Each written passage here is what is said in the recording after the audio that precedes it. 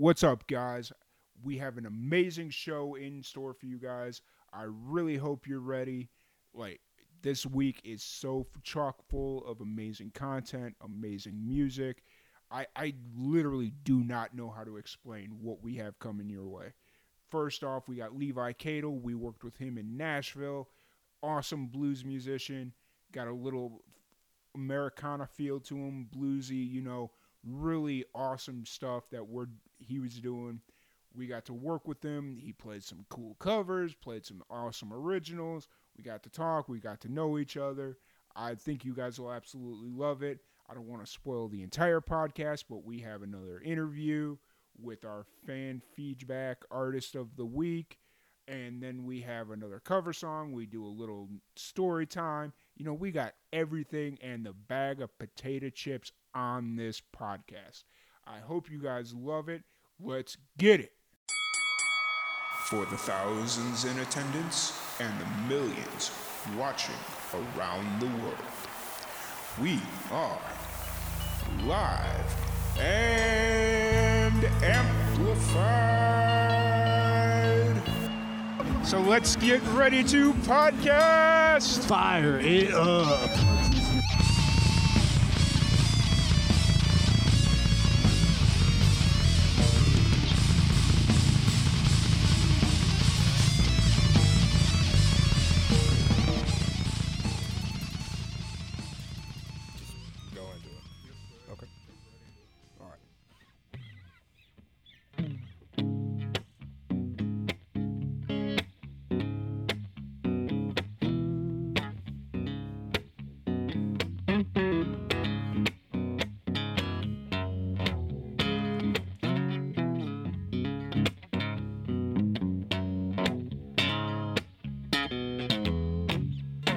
I was a sailor, I was lost at sea. I went under the waves until love rescued me.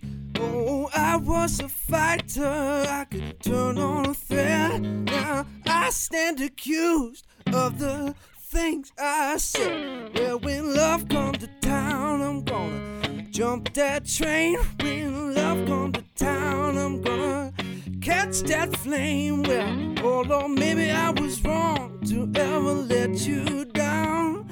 But I did what I did before love came to town.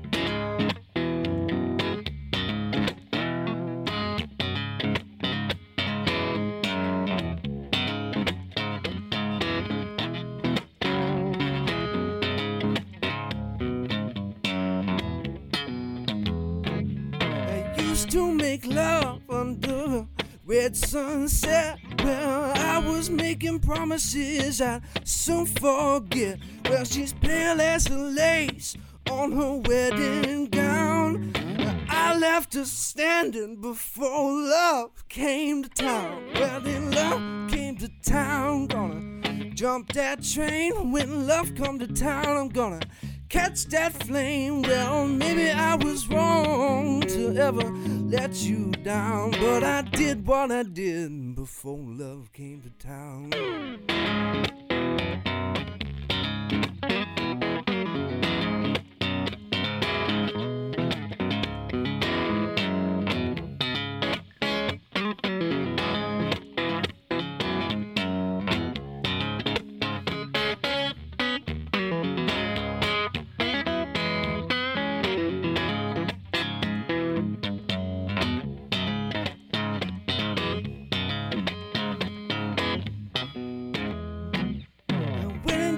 Juke joint, I heard a guitar scream. Notes were turning blue, I was dazed in a dream. As I heard the music, felt my life turn around. And that was the day before love came to town. When love come to town, I'm gonna jump that train. When love come to town, I'm gonna catch that flame. Well, maybe I was wrong to ever let you down, but I did what I did before love came to town.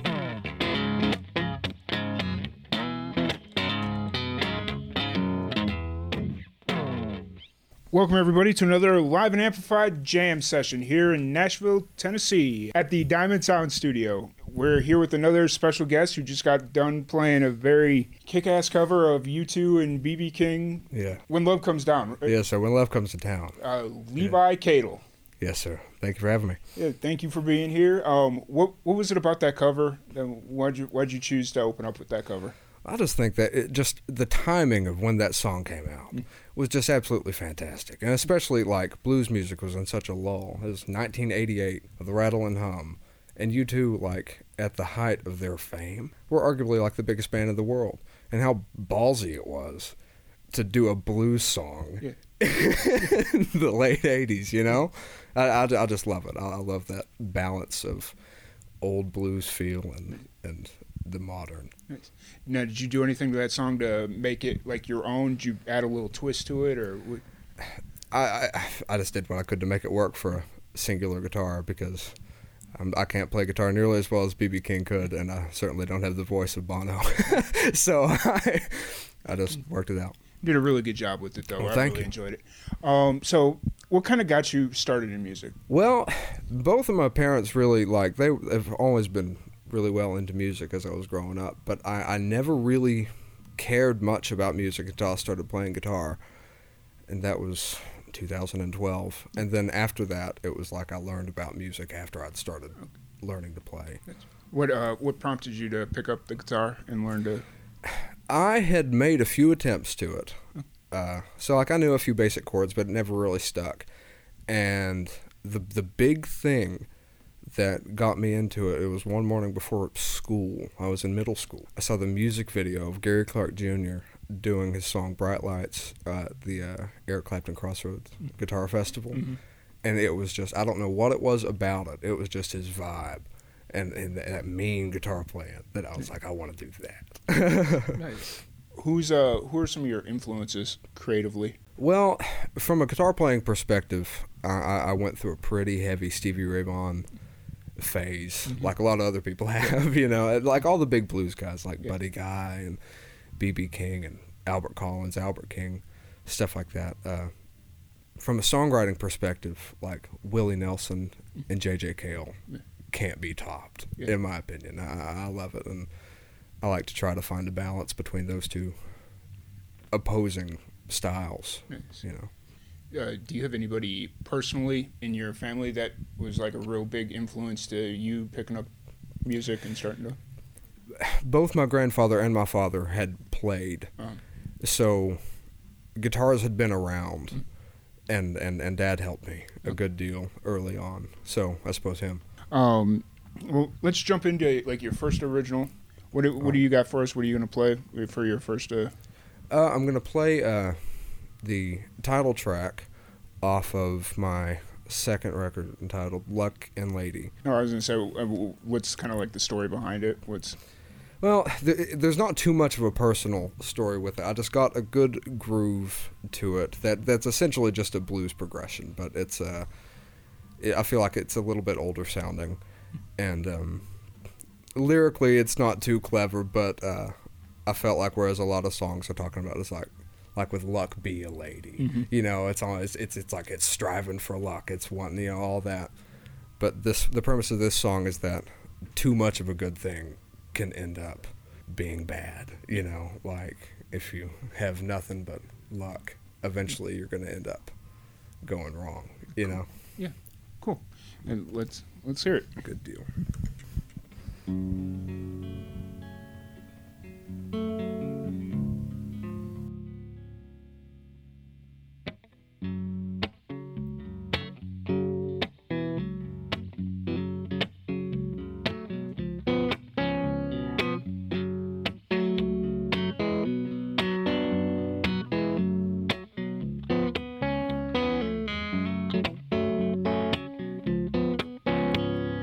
Thought I'd see you left her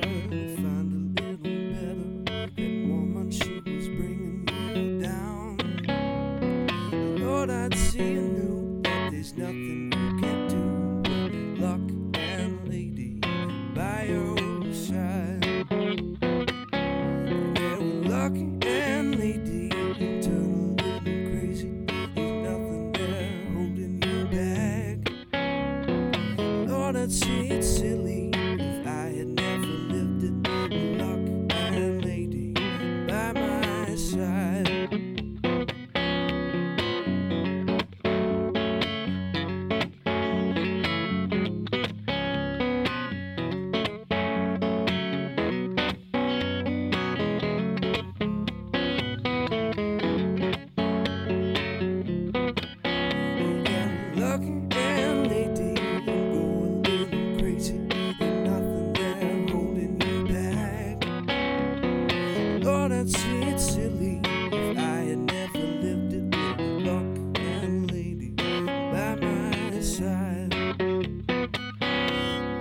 When you're never losing, you turn to blues and boozing. You're never feeling home all alone. And that's just what you're getting when lady luck is bitten. With luck and lady by your side. Oh, Lord, lucky and lady, you go a little crazy. Ain't nothing there holding you back. Lord, I'd say it's silly.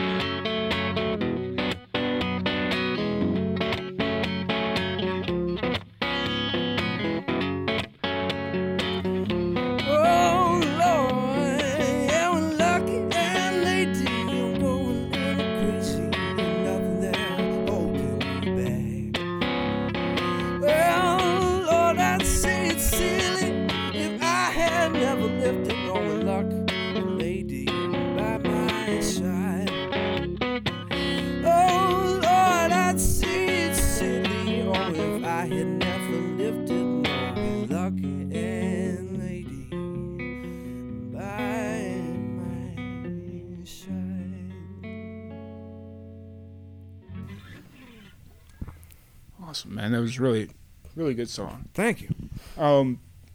What's kind of, when you're writing the song, not this song specifically, but any song in general, what's kind of your process? What do you look for? Do you write your lyrics first, melody? What's kind of your process? Well, it varies, and only in the last year have I actually kind of gotten comfortable with even saying that I could write a song. Oftentimes, I just lucked into an idea. Lately, it seems the most consistent pattern that it just starts out with a groove or something on the guitar, and then the lyrics just will come to me later. I have a real hard time marrying both at the same time. Do you have a writing partner or somebody that you can sit down with, or it's primarily just me? Okay. And then you said that the song just was on your second album. Mm-hmm. When you're writing an album, because you're getting ready to release one, and we'll talk about that here in a little bit, sure. But what's kind of the process when you're putting together an album? Do you write specifically for it? It's a bit of both. I've gotten several songs often for like a collection that I feel are really solid and go together, and flow of songs on an album is really important to me. Okay. I try my best to make it a cohesive piece, just with vibe and all that. So primarily I write the songs, and then at the very end, if I have all the songs that I think I need and they're together and there's still just something missing, oftentimes I will write one or two pieces specifically for the album that I never have any intention of actually playing. Gotcha. So it's basically just to fill out you'll write for the album if you have a couple songs, right? Sure. Yeah, or a couple openings. Not necessarily to fluff it out as far as space, but more just if I know that my flow is good, but there's just a couple that need a bridge in between it to get from one to the next. Gotcha. I'll do that. And how has your songwriting changed from like when you first started to now? Well, I've released 4 albums up until this point. Arguably too many. Okay. 4 albums in 2 years. Okay. It's a lot. Yeah. It started out here, there, and everywhere. Because as we'd said before with like my appreciation for Willie Nelson and J.J. Cale, there were several songs in my albums early on that were near country, and then other things that were just complete like indie alternative sounding things. And there were always blues songs intertwined throughout it. But I was never confident enough in my own ability to really pull off a convincing feeling with a blues record. And I feel like over time it has certainly shifted to a more blues-centric vibe. What was it? What is it about the blues that kept just drawing you back to just be like, okay, I'm a full-blown blues artist at this point? It really had to do with the timing of being introduced to the blues, I believe. Because as I said, I wasn't really interested in music at all until after I started playing. Mm-hmm. And very shortly after I began playing guitar, my dad took me to a Buddy Guy concert in Knoxville. And it was just this otherworldly thing to me. And for years, I was always really interested in it, but I was like, I couldn't do that. Yeah. And it's just as I got more comfortable over time, I felt like it's what I can do best. And I've learned to embrace that a lot more over the last year. So you're going to play another original for us. Mm-hmm. It's called Devil. Yes. And you said it's off your most recent album. Mm-hmm. How's this song different from the song you played previously? I think with Luck and Lady, the song we just went through, it is certainly blues influenced. Mm-hmm. But I think that this song, Devil, is certainly a blues song.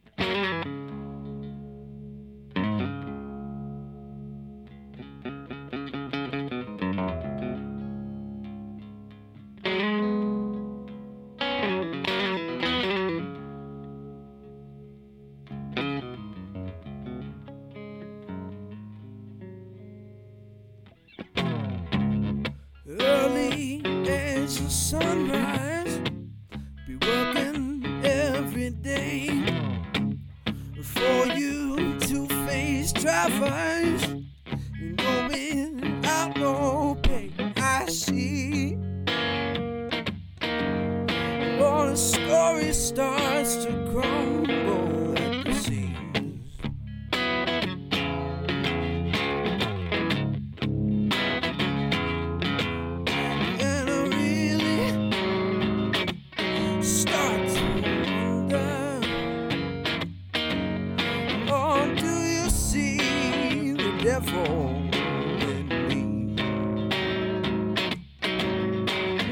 Do you see the devil? Do you see the devil?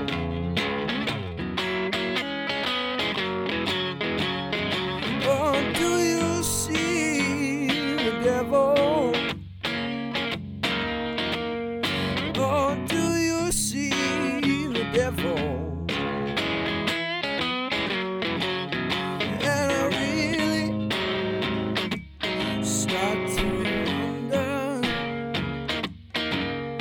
oh, do you see the devil?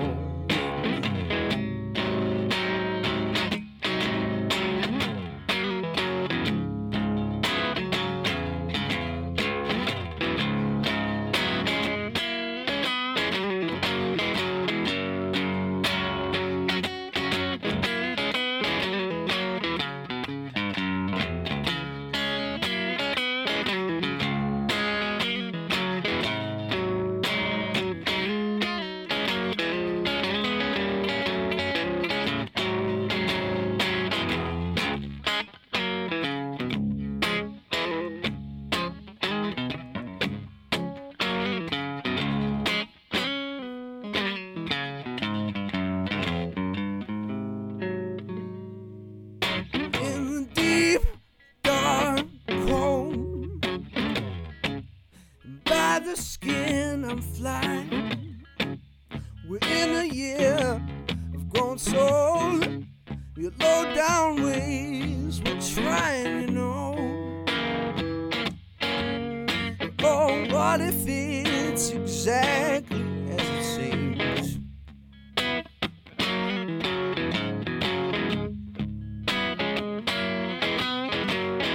In the flicker of mine, oh, do you see the devil in me?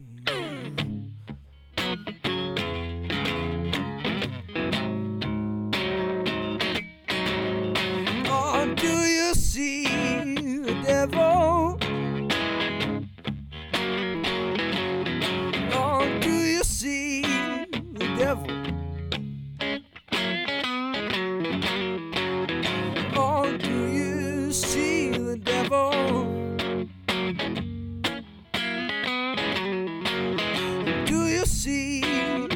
devil.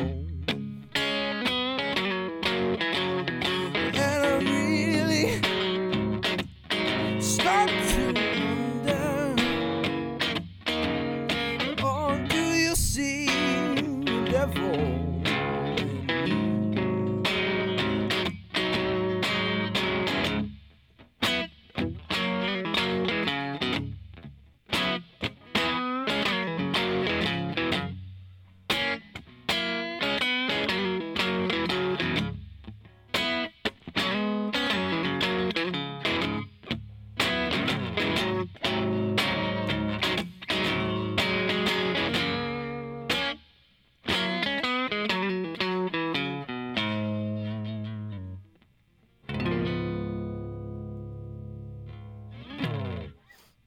You're from Kentucky, correct? Yes, sir. Middlesboro. Mm-hmm. How's the music scene there? How did that help shape who you are as a musician? They're trying. Okay. It's not wonderful yet. Okay. But Middlesboro and like it's right next to Tennessee, so like the bordering cities like Harrogate in Tennessee and like Cumberland Gap, they are all making a very solid effort at fostering a music scene. But I don't believe that there was any real music scene to speak of that molded anything. Okay. But it's going well. Nice. They're improving. Nice. And that's where you're currently based out of? Still, yes. I live in Middlesboro. Nice. As you're getting out and playing more shows, what do you do to try and help bring more artists to Middlesboro? Like, is there like when you're out playing? Obviously, when you're out playing shows that aren't in the area, is there anything that you do to say, "Hey, we've got something cooking over here"? Like, whenever there are events, certainly, but honestly, like aside from one-off events, as of yet, there aren't really many venues that have music to like bring it to just yet. But particularly through the summer, like Middlesboro, there's an organization that does concerts across the country called Levi Cadle. Middlesboro has been one of the recipients of the grants for the Levitt concerts for several years, and I performed at one of those concerts last summer, and those always draw a really good crowd. And that's one of the things that is really helping the music scene in the area is being able to do that every summer. What's kind of your tour or schedule looking like? What's your tour schedule looking like? Are you out playing every weekend? Are you doing this full time? Like, what's your? Much less so right now. Okay. I am spending a lot of time focusing on the new record, which we'll speak about soon. Yeah. Just because I really believe in the songs, and I'm going to spend a lot of time making sure that is the best that it can possibly be, because I think it's going to be great. I don't have many dates set right now. Okay. I'm open to them, and I'm taking them as they come, and seeking them out to an extent. Yeah. One I'm really excited about is I'm going back to Georgia. I used to, right after I graduated high school, I spent a lot of time down in Statesboro, Georgia. No. And then this summer I'm going to play at a bar a friend of mine opened up in Macon called Cashman's on June 6th. And I'm really looking forward to getting back and playing in Georgia. Nice. How do you balance your time between going out and playing gigs and actually sitting down and dedicating yourself to writing new music? How hard is it to balance that time, and how are you able to pull it off? It has been, ever since I started this several years ago, I've been in a constant state of kind of learning a bit more about myself musically. So it really has varied. Okay. I've done a lot of work as a duo with a couple other people. I've done a couple iterations of trios, and oftentimes the writing will happen whenever I'm not doing that. It's not ideal, and I would like to get to a point where I'm doing both at one given point, you know? But right now, I really am just focusing on writing because I feel like I've finally arrived at something that I'm confident in as, like, this is me, you know? Yeah. Come summer, I'm going to be doing a lot more as far as actual gigging. But right now, I'm just kind of in a tactical retreat. Nice. Right now. That's a great way to phrase it. What advice would you give to younger musicians that are just starting out? To try a lot of different things and to be ready for them to fall through. Yeah. Try things out and figure out what works best for you, and when you've really found that, stick to it. Stick to it and don't be exemplify your strengths. Oh. Is there anything that you've learned over the years that you wish you would have known when you first started playing? Like live shows? Regarding playing live shows? Yeah, like stuff that you know now that you wish you would have known back when you got started. There will be a lot of empty rooms. Okay. There will be a lot of empty rooms, and you have to learn to embrace that. Okay. Because you got to play through the empty rooms to get to the rooms that have people that are engaged with you in them. And it's not a bad thing. I think it's a really good way to get some experience without too much pressure. So you're gonna play another original. What song are you gonna play for us? I'm gonna play a new one that hasn't been released yet. It's gonna be on the new record. Okay. Called "Drink Deep."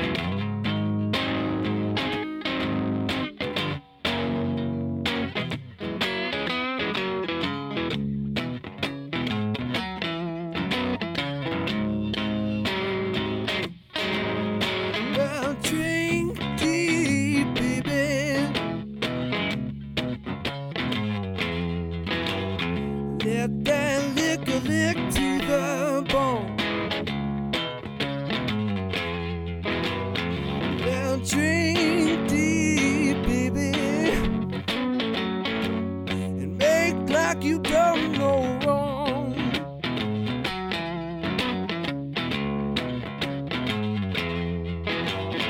Black out while you can. The sun gon' come before long.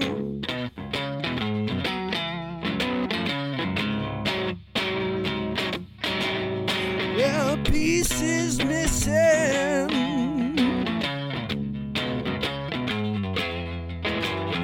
Well, now 1 and 1 don't make 3. A piece is missing, woman. It's in the air for to see.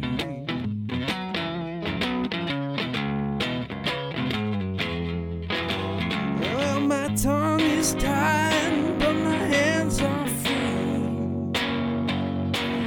Let some liquor take hold of me.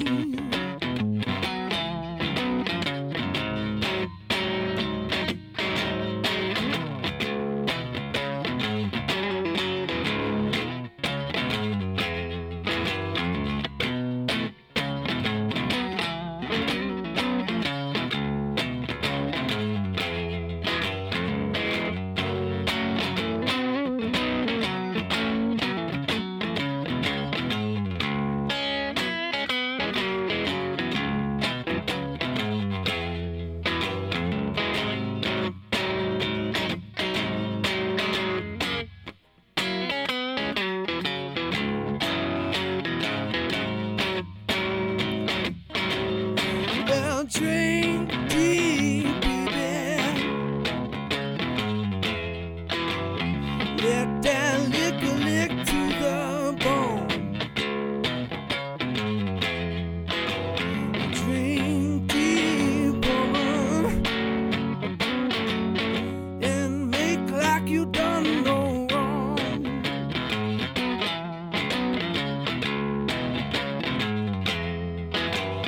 Back out while you can.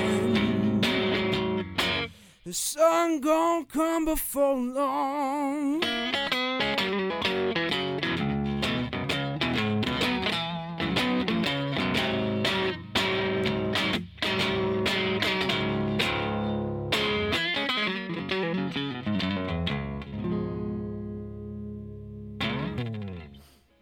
So that song was called Drink Deep. Yes. And you said it's off the upcoming album? Mm-hmm. How's the upcoming album doing? Oh, it's great. It's Good. great. This is the first time that I'm really, not to say that I was ill prepared before, but I'm making an active effort to take a lot of time on this one because I can. You know, I used to put a lot of pressure on myself to get it done really quick, for no real reason either. Yeah. But I'm making myself take the time to make sure that everything is exactly how I want it to be on this record, and I'm really excited for it. What's the biggest difference between this album and all your previous work? I think that this album will be a true blues record in vibe. I think that it is real easy to say that you've put out a blues record and for it to just run through the tropes and cliches of blues songs and have it be half-baked hero worship. I think that it's going to be a very sincere sounding record, and I'm really thrilled about that. Are you doing anything different to promote this album compared to that? Yes, certainly. Yeah. I've learned a lot about what not to do as far as marketing, you know, because it especially when you are, you know, relatively unknown, it's real easy to become a pest pushing your music if you do it in the wrong way. And I've learned a lot of ways to go about that. And also it takes a lot to be able to market a record and not have any money put behind marketing the record. So that's an area that I'll be doing much better in this time around. And I'm assuming it'll be on Spotify and all that. Certainly. Well, we're going to change it up a little bit. I want to hear do you have another cover for us to? Sure. Yeah, let's hear another cover. I'm sure. What are you thinking you're going to play? I think I'll do Catfish Blues. It's an old standard, but a ton of people have done it, like Jimi Hendrix and Gary Clark Jr., and a lot of people have done that. So, awesome. If we're good to go, I'll do that. Yep. Let's.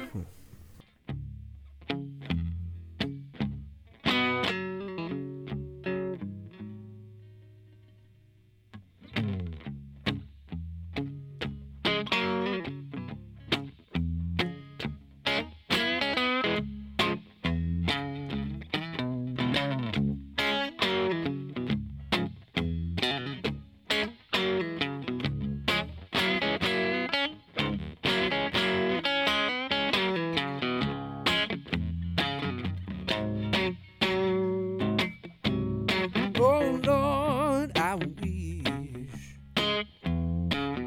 I was a catfish swimming in the deep blue sea. I'd have all you pretty women fishing after me.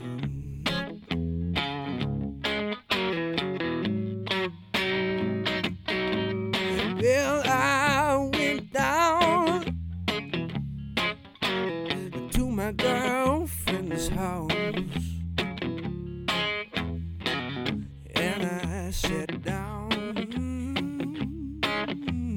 on her back step.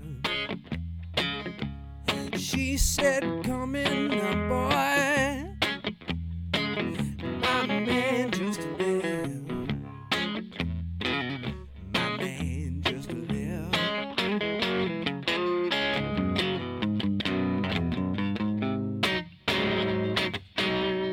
Well, I'm broke and I'm hungry.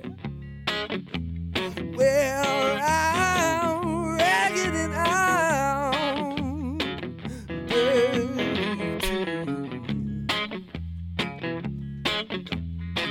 If I clean up now, mama, can I come home with you? Yeah. Oh Lord, now can I come home with you? Can I come home with you? No.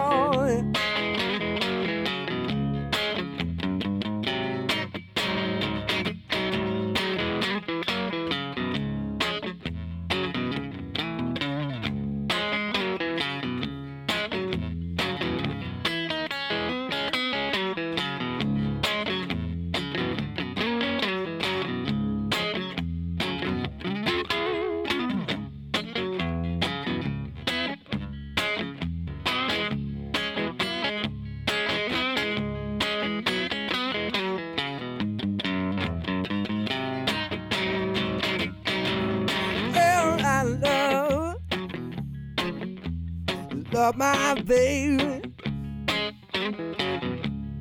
Yeah, you know she gonna scream and shout when my train comes pulling in and I come walking out, yeah, and I come walking out.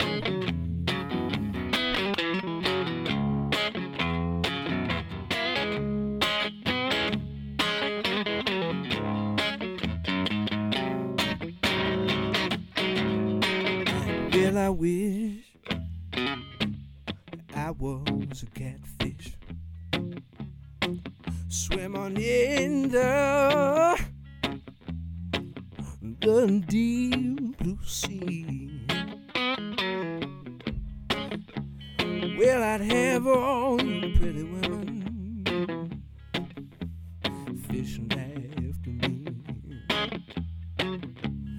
Oh Lord, I'd have all you pretty women fishing after me. Oh Lord, fishing after me, fishing after me, fishing after me.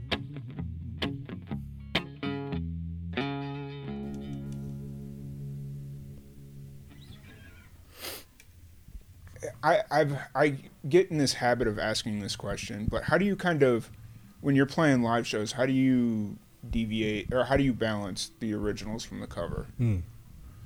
Well, I feel like inherently whenever I'm playing a live show, especially if it's like a bar gig or something that isn't necessarily people are coming to see me, but I'm coming to a place where there are people. Mm-hmm. There is inherently, and it isn't a negative thing, but it's a very guitar-oriented show. Yeah. So some people will understandably not be interested as a rule, you know, so it's just not some people's thing. Add another layer to that, it being primarily blues music. I play primarily original music through an entire night. Yeah. I'll throw some covers in, but primarily it's just other blues songs. So nothing that many people would instantly recognize unless they were already interested in it. But to answer your question, I read a room. I'm pretty proud of how I can read a room. Okay. As far as the vibe of song that it needs to be. Like if it needs to be a chilled out thing, if people are more into that, then I will certainly do that. But if I play a song that's a little bit more aggressive and people respond to it, then I'm going to keep the aggressive songs going. Nice. You know? Well, for the people that have never seen one of your shows, what can they expect when they come to one of your shows? It varies night to night. Yeah. I play most of the songs that I've played for you here today, given in a set. I do a couple old standards just to kind of, you know, get the, because you have to. Yeah. If you're doing blues music, you have to do some standards, or else people will accuse you of sacrilege. You know, and then I'll play through a solid amount of original material. I throw in some of my other older music that isn't necessarily blues, kind of ballady type things every so often. Yeah. But it's primarily it's a blues show. It's a blues show, generally very like heavy, aggressive, loud blues. And you're gonna send us off here with one final original. Yes. What do you got for us? It's called "Hang Low," and it's another one that's going to be on the new record later this summer. What's the story behind it? It's primarily just a heavy one. Like the full track, there's a lot going on in it. The song is really, to be so aggressive sounding, it's really kind of optimistic. It talks about, like, you know, even if things seem dim, it's not gonna always be. You know, it's like it's not an entirely new story, but pretty much that.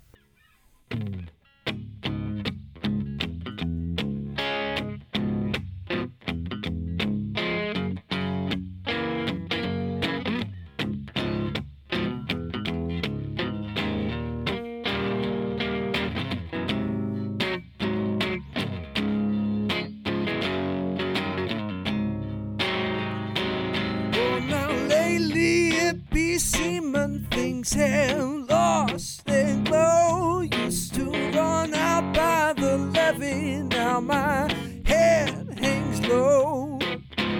Oh, but best believe Oh, baby, I know my head hangs low.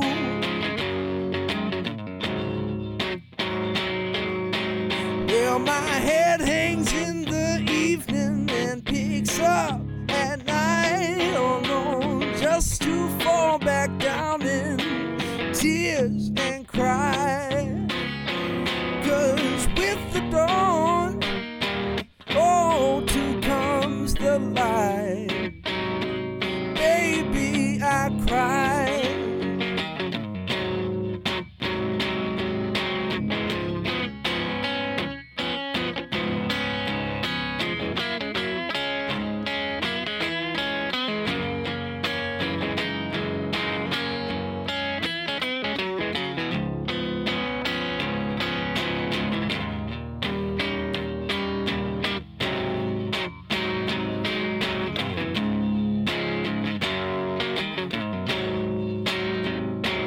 Well, I hope I'll be much harder on the glory day, and all sentimental thinking will all pass away. Oh no, but until then, I'll find my way without a shame. So even though it's seeming things have lost their glow, and I cannot help from hanging my head down low, oh, I do believe that time will show no heads hang low.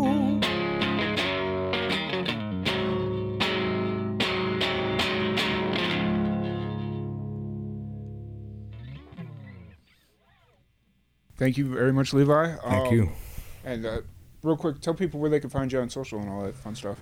It's Levi Cadle Music on Facebook. The thing I use the most is Instagram, and that's just all lowercase Levi Cadle, LeviCadle. Awesome. Well, thank you for taking the time to sit down and chat with us.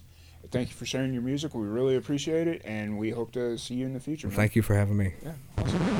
Please excuse us while we pay some bills. First off, shout out to MXO Microphones. We are happily supported by MXO Microphones. For over 30 years, MXL has been bringing quality audio solutions to the market for users at all levels. You can follow MXL on all major platforms at MXL Mics. MXL Mics is the mics exclusively used by Live and Amplified, and we would not be partnered with them if we didn't absolutely love this product. And so we hope you guys will check them out.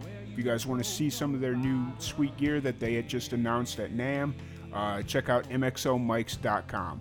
And for anybody that'll be in Waco, Texas on Saturday, February 22nd, make sure you swing by the Hippodrome for the Blood, Sweat, and Beats Waco Hip Hop Story documentary premiere. Tickets are on sale at the Waco Hippodrome Theater.thundertix.com. The event is February 22nd from 7 to 10 p.m. It's a story of music, money, and murder birthed in the Bronx, but raised here in Waco. The Deep in the Heart Film Festival proudly presents Blood, Sweat, and Beats, the Waco Hip Hop Story. If you'd like to support Live and Amplified and the Live and Amplified Jam Session podcast, we accept direct Cash App donations at Live and Amplified. Search for us on the Cash App at Live and Amplified. Any donations of $10 or more will get a special heavy metal shout out. And lastly, make sure you follow us on all of our social media at Live and Amplified. We're on Facebook, Twitter, Instagram, YouTube, LinkedIn, anywhere and everywhere. Live and Amplified. Make sure you follow us, share us with your friends. How's it going, everyone? Tom Quiet, your host. I'm back with you guys again. I just want to say thank you again so much to Levi Cadle and his entire team for coming out to Nashville. I know it wasn't an easy trip for you guys. I really appreciate you coming while we were out there and giving us the opportunity to work with y'all. That being said, I also want to shout out Diamond Sound Studio for hooking us up with the venue. So this podcast is probably going to be a little bit more fluid than last week's, and I hope you guys enjoy it. I hope you guys enjoyed the first part with Levi. He's a super talented musician, and I love working with him. Let me get my words out. And like I said earlier, I really hope to get to work with him again. He's super awesome, super talented, and yeah, that's pretty much sums it up. So we're gonna kind of keep this wagon train a moving because it's been a really long day for me. Been a really long week. I am super tired, so I am mustering up every ounce of energy I have to get through the recording so I could sit down, edit, relax, and just kind of get this out for you guys because I am so absolutely energized. Like, I love doing this podcast. This has rejuvenated me. Like, this is so much fun for me, just being able to share with you guys so much music, so many interviews, and like, I just absolutely love doing this. So you guys do not have to worry about me taking month hiatuses and all that stuff. I absolutely love this. I am rejuvenated, and I am just here. You will see me here every Thursday at 8 a.m. when this podcast drops, and we are just going to keep doing this, and it's going to be awesome and get better every week, and I hope you guys will stick around and join us on this awesome ride. I want to try something a little bit different. I want to try doing different segments, try them out. I got some feedback from some people I really trust. Try different layouts, different formats, different, not sequences. That's not the word I'm looking for. Try different, I can't think of the word, but we're going to try some different things. And so one of the segments, that's the word. Holy cow, it has really been a long week.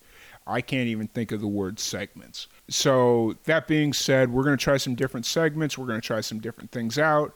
Let me know what you guys think. Give us some feedback. Hit us up on Facebook, Twitter, Instagram, wherever. Let us know what you think. So that being said, we're going to try out a new segment called Story Time. Sounds a little ridiculous. I'm not quite sure how this is going to run, but we're going to see what happens. I really love telling this story because I love hanging it over Jeff's head every time the anniversary of Live and Amplified comes around, because for those of you that don't know, Live and Amplified was a thing that I threw out as an idea about 4.5 years ago at this point. I had this idea. I wanted to work with independent musicians, help them get their name out, and at worst build like some sort of electronic press kit. So I went to Jeff Cabana. He's audio engineer. He's not with me right now on a lot of our big projects, and pretty much every production shoot we do, he's with me, and we're tag teaming it. And if we're lucky enough to have Brady with us, whatever, not to go on a side tangent. So this was, I want to say, somewhere in October. It was September, October, somewhere in that area, where I had approached Jeff for this idea of doing a web series where we highlight independent musicians, give them the opportunity to play a couple of songs, talk about the songs, talk about themselves, and basically just build like this online presence. At the time, I didn't know anything about audio. All I knew was basic sound recording from stuff I had done in the film industry. Like, I had worked as a sound guy on some small independent films, and that was my basic knowledge, self-taught knowledge about anything with audio. I went to Jeff because he was working at a sound engineer at a studio that we will not name, and I approached him. I was like, hey man, I have this idea.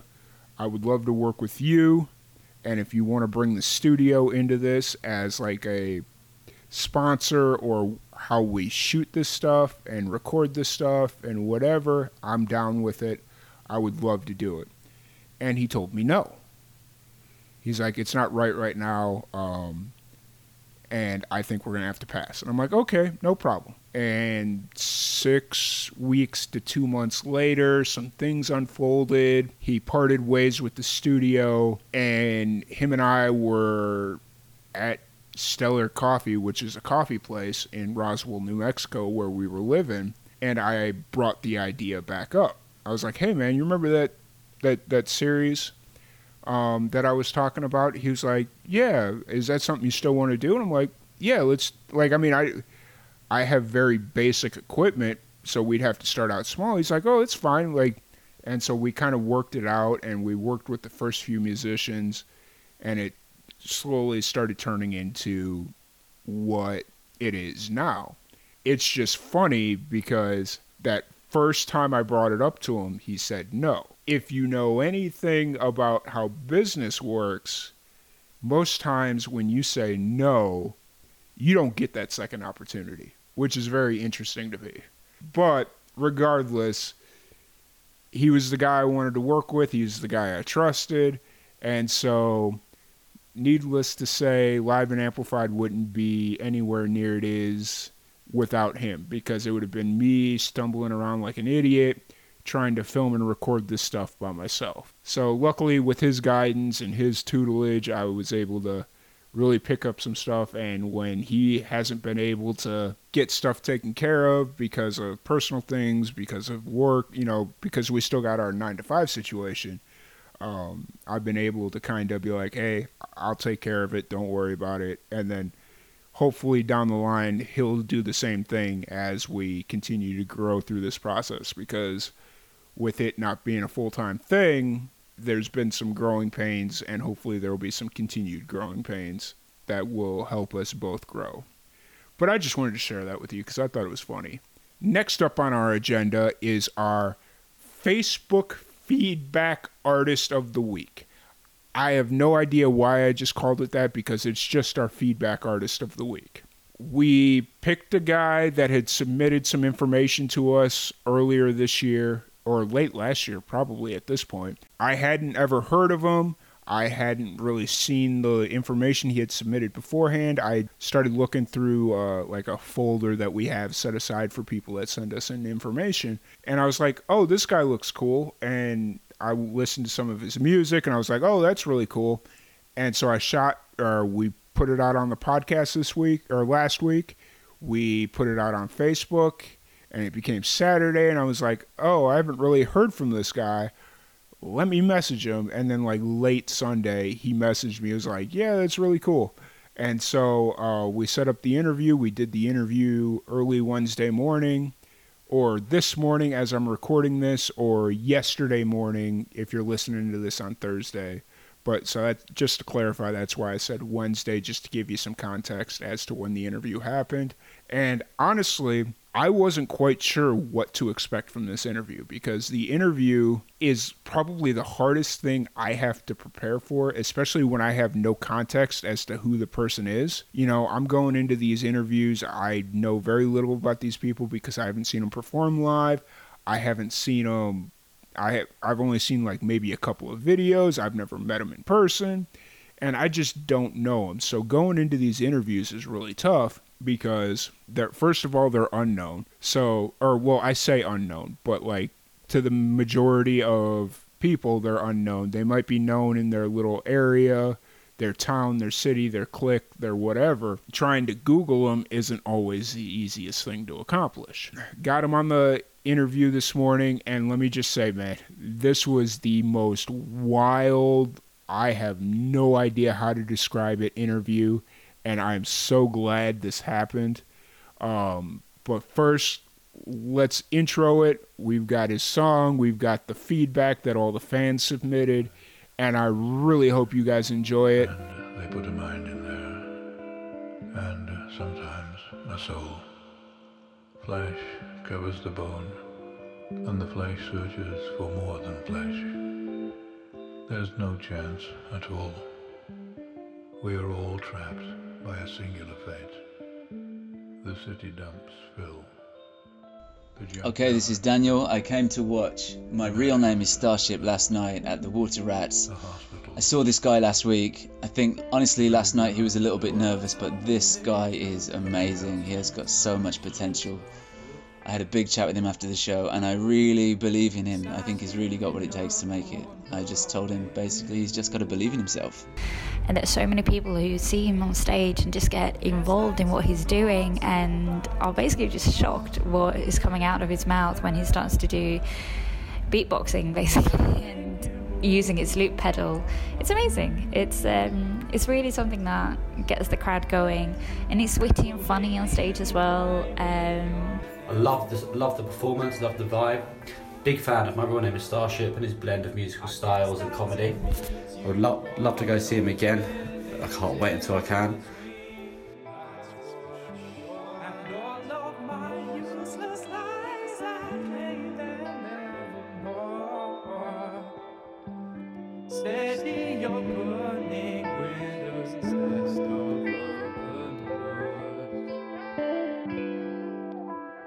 Strange maneuver played the looper, escaped the rumour, sailed a schooner solar to lunar, fighting a brain tumour. Damn pride, side the divide, when inside it did reside, hiding from its own reflection. Paddle boats in a high tide, landfolk call it suicide. Defied the odds, but still I've defied my life. Still paddling a diluted ocean, but thinking twice about the sharpness of the ore and how deep could it slice through these waves of indecision. Because I've forsaken good advice, performed heist on myself, all for the expensive price of mind spirit separation. Well, hopefully this knife swing will eradicate this complication, confrontation, lamentation. I guess I'm not alone within this jaded nation. So members of the population fall into bouts of constellation. Well, rearrange your constellation. As a minor turned major, Orion the hunter is now in your favor. So watch that cover go with the wing span like sickness to ascend from sickness. It's the strangest of liquids, and don't attempt to sip this. And that's several superfluous forms to stagnant water. Keep dropping the news like an investigative reporter. C-SPAN revealing the organs to the system like a CAT scan. Goddamn, spread it out, it's not the marmalade, it's the motherfucking jam.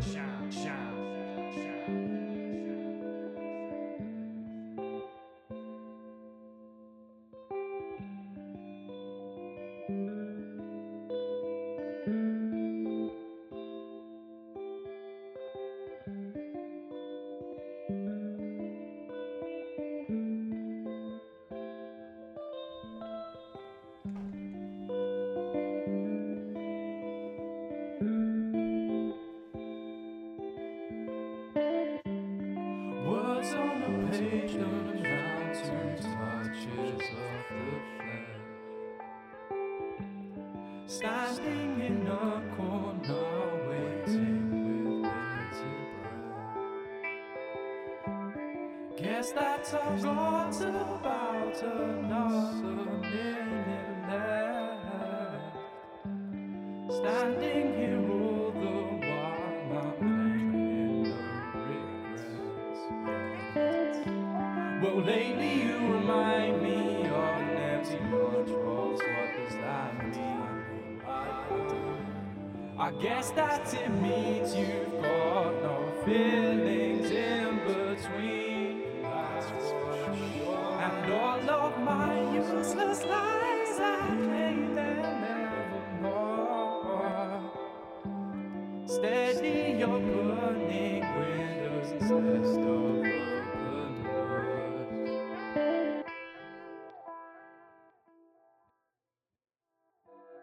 Lately you remind me, lately you remind me, lately you remind me, oh. Lately you remind me, lately you remind me, lately you remind me, oh. Lately you remind me, lately you remind me, lately you remind me, oh. Lately you remind me of an empty lunchbox. What does that mean? What does that mean? What does that mean? What does that mean? What does that mean? What does that mean? What does that mean? What does that mean? What does that mean? What does that mean? What does that mean? What does that mean? Remind me of an empty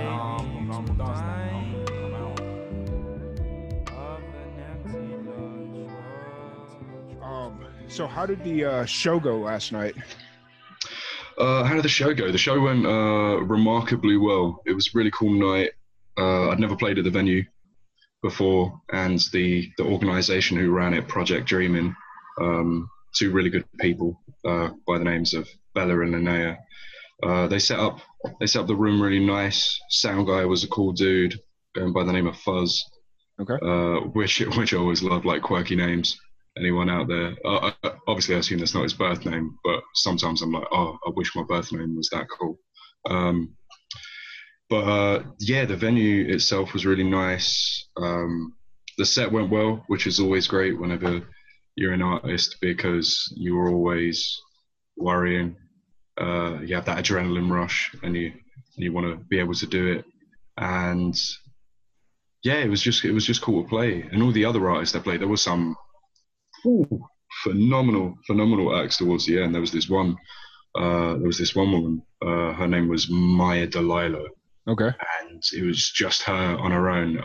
I think she like records in like a full studio setup, sort of doing similar to me, but she was just doing it solo with a guitar, and every now and then messing with the loop pedal.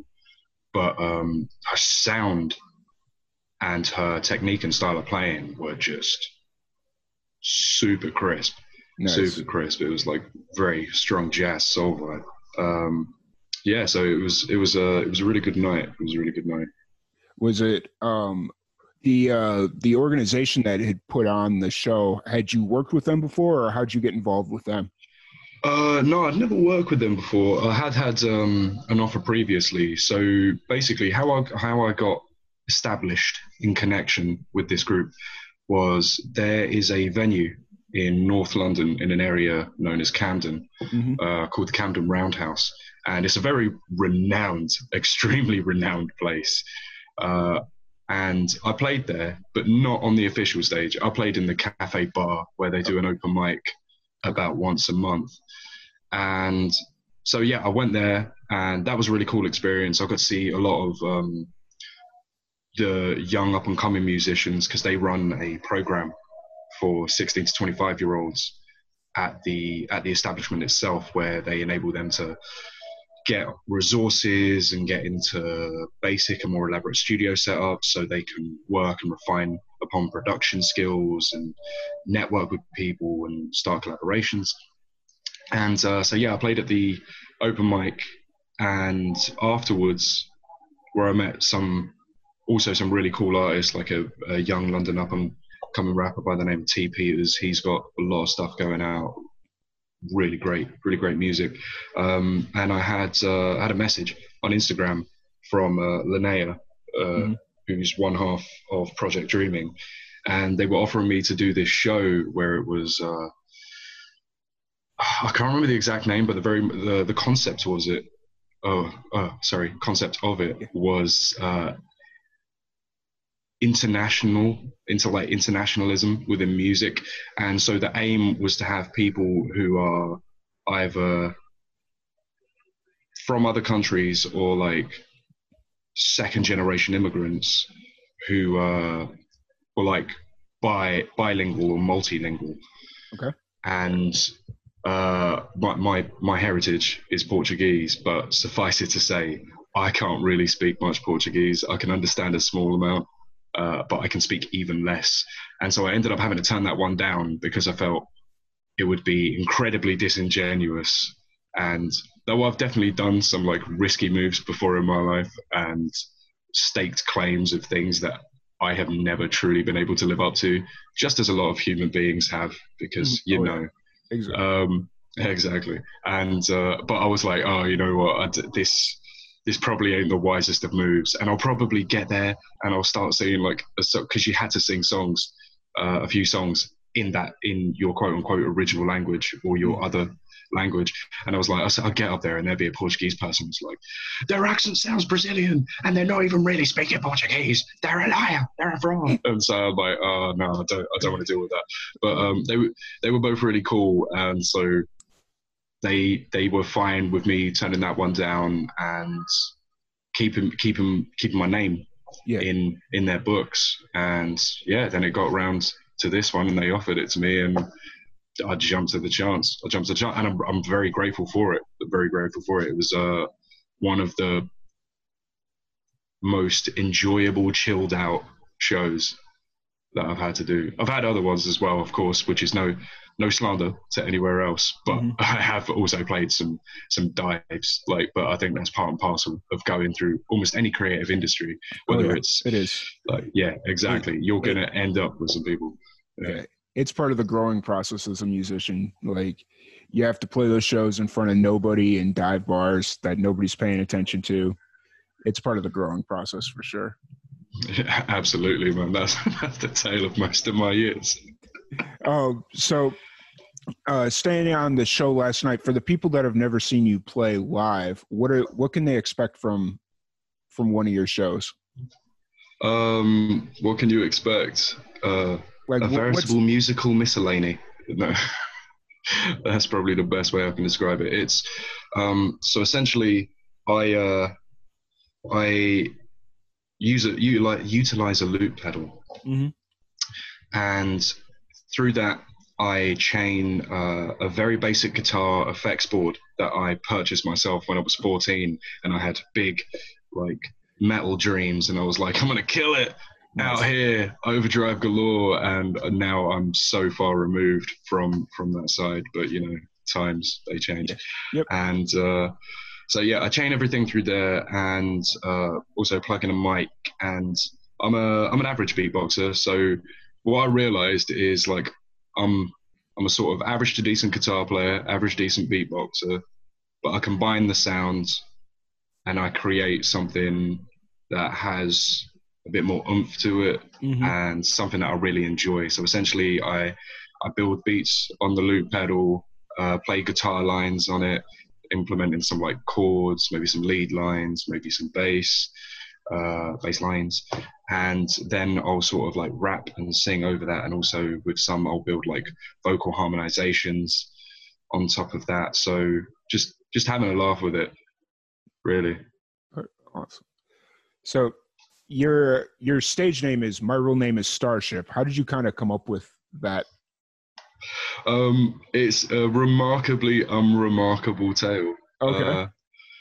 Where it's like literally, so I used to go by a few different names, and one of the names I used to go from, so like it used to be my last name, which is Marquez, and so I used to just call myself Mr. Marquez, and that's an awful name. that's I've heard worse. It's yeah. Oh no, so have I. But that's a remarkably shabby name.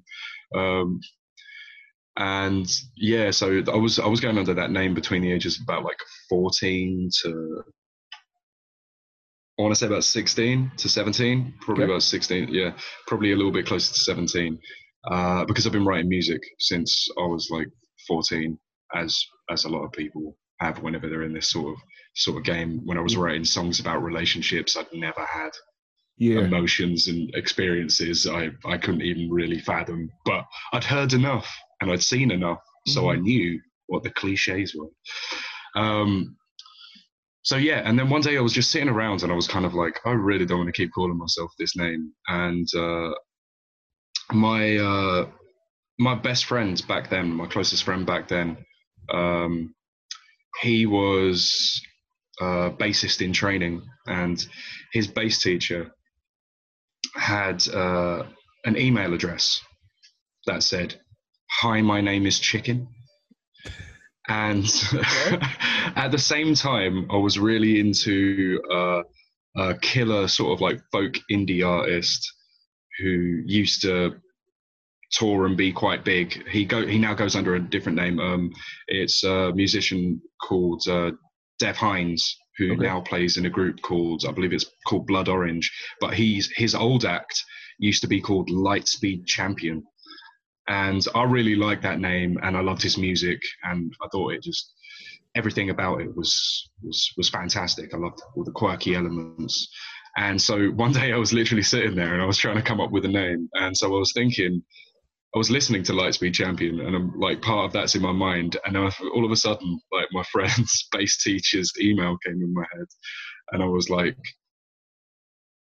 "Hi, my real name is Starship."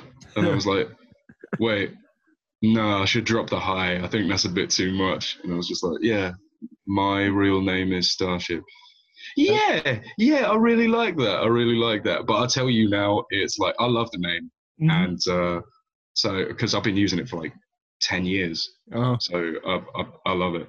But boy, does it really run into some problems when I go out and perform. I have to solidify that that entire phrase in people's brains because some people they'll be like, "Oh, what's your name?" and I'll be like, "It's my real name is Starship," and they go like, "Oh, Starship." And I'm like, no, no, no, no, please don't go looking up Starship because that's the band who like performs We Built the City on rock and roll. Yeah. And I swear to God, if you start thinking I'm them, I could end up with some, I don't know, some financial issues, or you're just never going to find me. So I always have to be like, it's my real name is Starship. So I'm always like, you got to say the whole thing, like A Tribe Called Quest or a pimp named Slickback. Just say the whole thing. Yep. Yeah. That's when you come up with like a little sign that you put in front of you that just says, my real name is Starship. And then hopefully people get it and maybe not. Like, you know, it's. Yeah. That's a wise idea. I have had a sign for a while, but I barely used it because I'm sort of like, it looks so shabby. It's just on like a torn off piece of cardboard and like faded ink.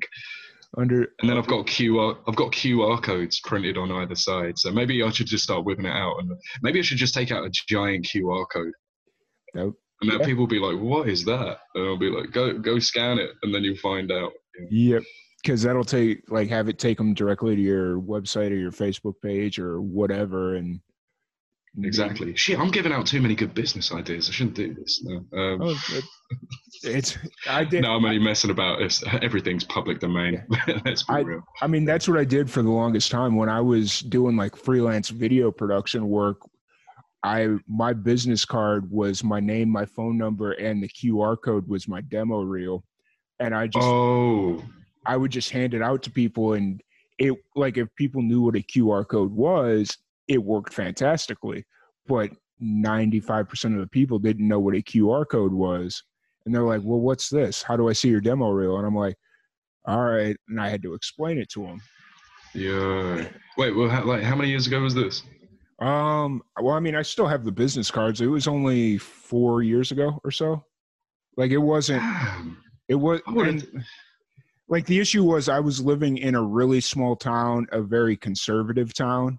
So they weren't very technologically advanced. And so it was just like, when I handed them a QR code, they're like, yeah, I don't know what to do with this. And I'm like, okay, I understand. So I had to, like, I mean, I still have the cards and I still hand them out from time to time because the QR code is still active. Yeah. But, you know, it's just one of those things where I was at the time just didn't work. But so you're currently in London, correct? Yes. And are you born and raised in London? You mentioned that you're Portuguese, so were you born? No, I was born and raised in London my whole time, man. I could never really claim myself to be a Portuguese national, only by heritage. That's it. Only by heritage. Understood. So there's going to be a lot of people that aren't familiar with the London and the UK independent music scene, but what's kind of like the independent music scene like out there?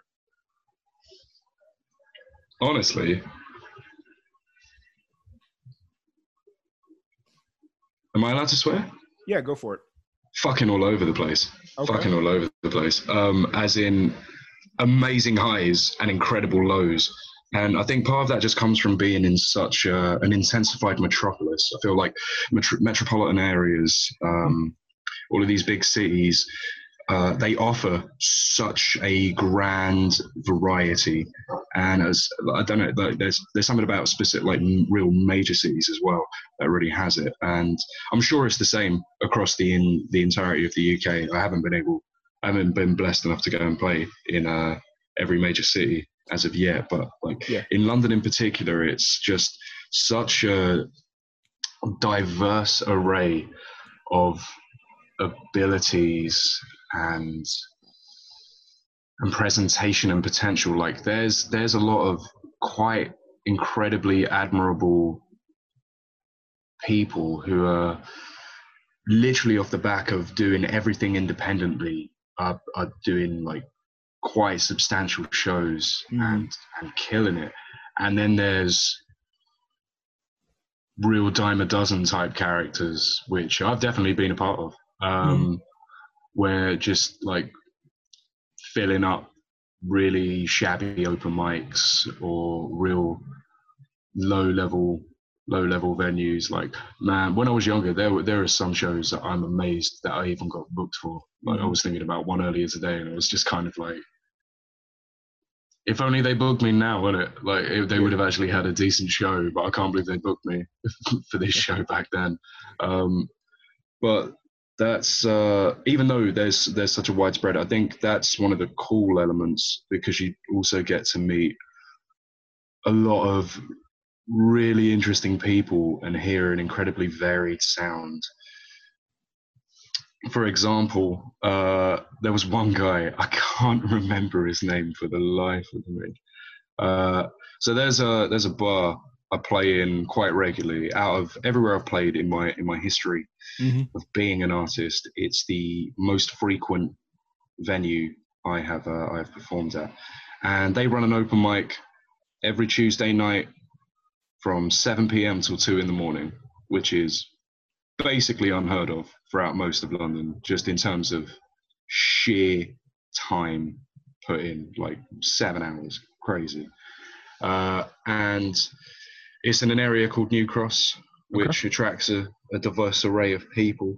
And so it's like one of those places where you turn up and across the night, it could be like a folk artist, like a singer-songwriter folk artist. Then following them is a reggae artist. Then following them is a spoken word poet. And following that is a punk fusion band.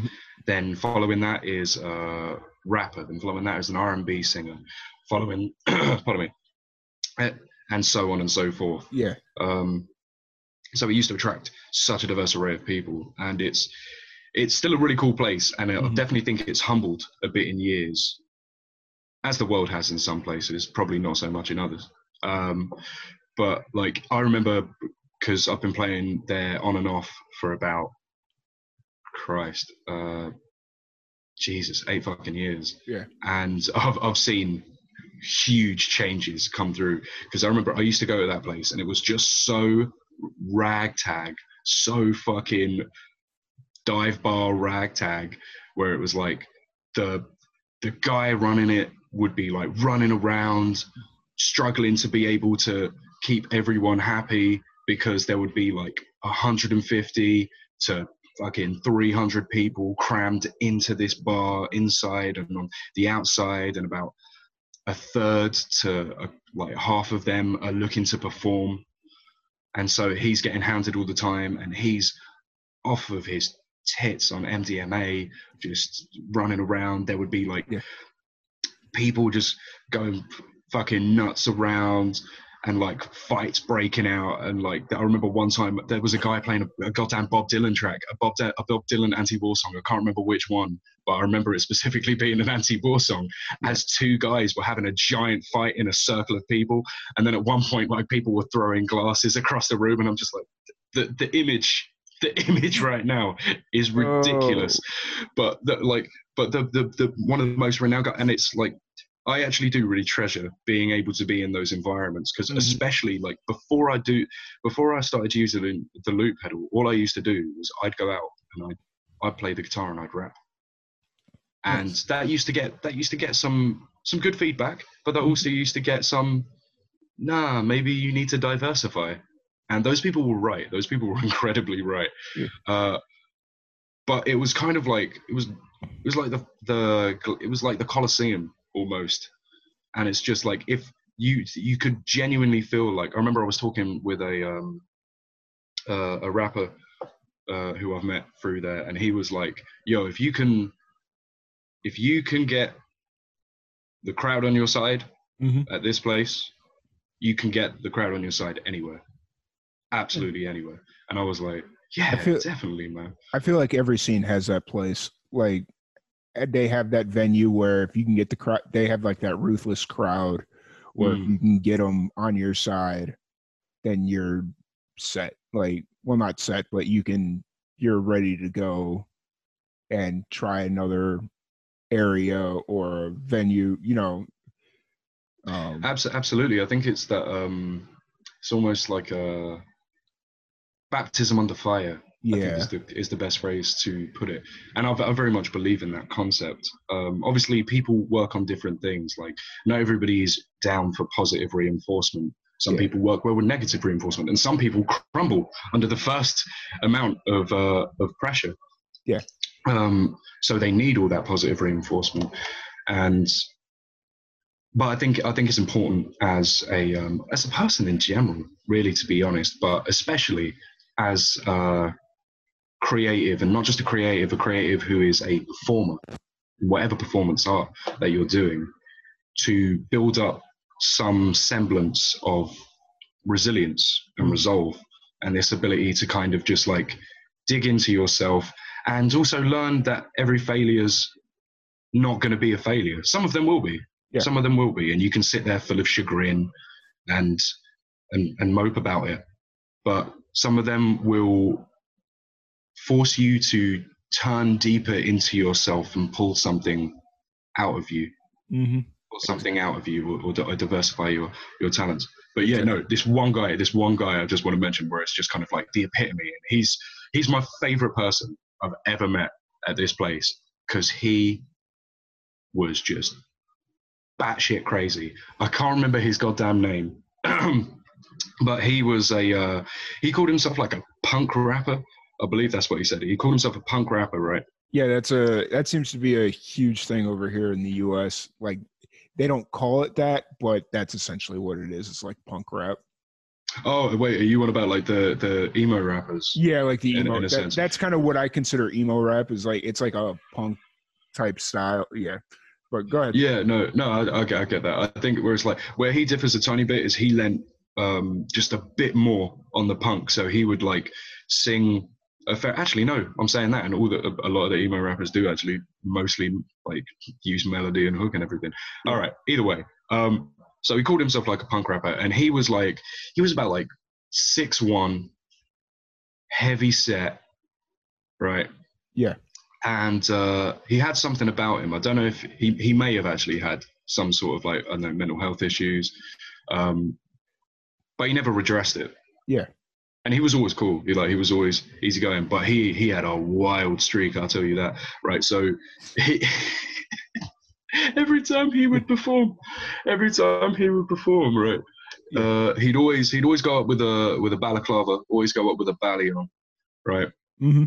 And just somehow, within like half a song, he would be naked, except for the balaclava. And like, you've not seen shit till you've seen like a room with like 100 people, as there's a naked tubby dude running round in front of them, screaming, "Fuck the pigs!" Just like screaming it into their faces. And he's nuts. I remember one time I was speaking to him, and he told me this story about like how he played a gig at a working men's club, which is like, I don't know what the equivalent would be over in the States. Would it be like, what is a working man's club? Is it? It's almost like a glorified pub. It's like a social area. It's like almost like a borderline community center. Okay, so it would be like a private members club or something. Basically, yeah. A private members club, but with less pomp than the exclusivity of that. It's most working men's clubs are full of just like real average dudes, average people who just work in like 9-to-5s or like real blue collar jobs like laboring and things like that. Gotcha. And he told me, and this was a night, of course, before he performed and got butt ass naked and screaming "fuck the pigs" in people's faces. And he performed at this working men's club, and he, of course, did his set, which means he got naked. And this is in the afternoon, right? Yeah. And so apparently, people are booing him. Yep.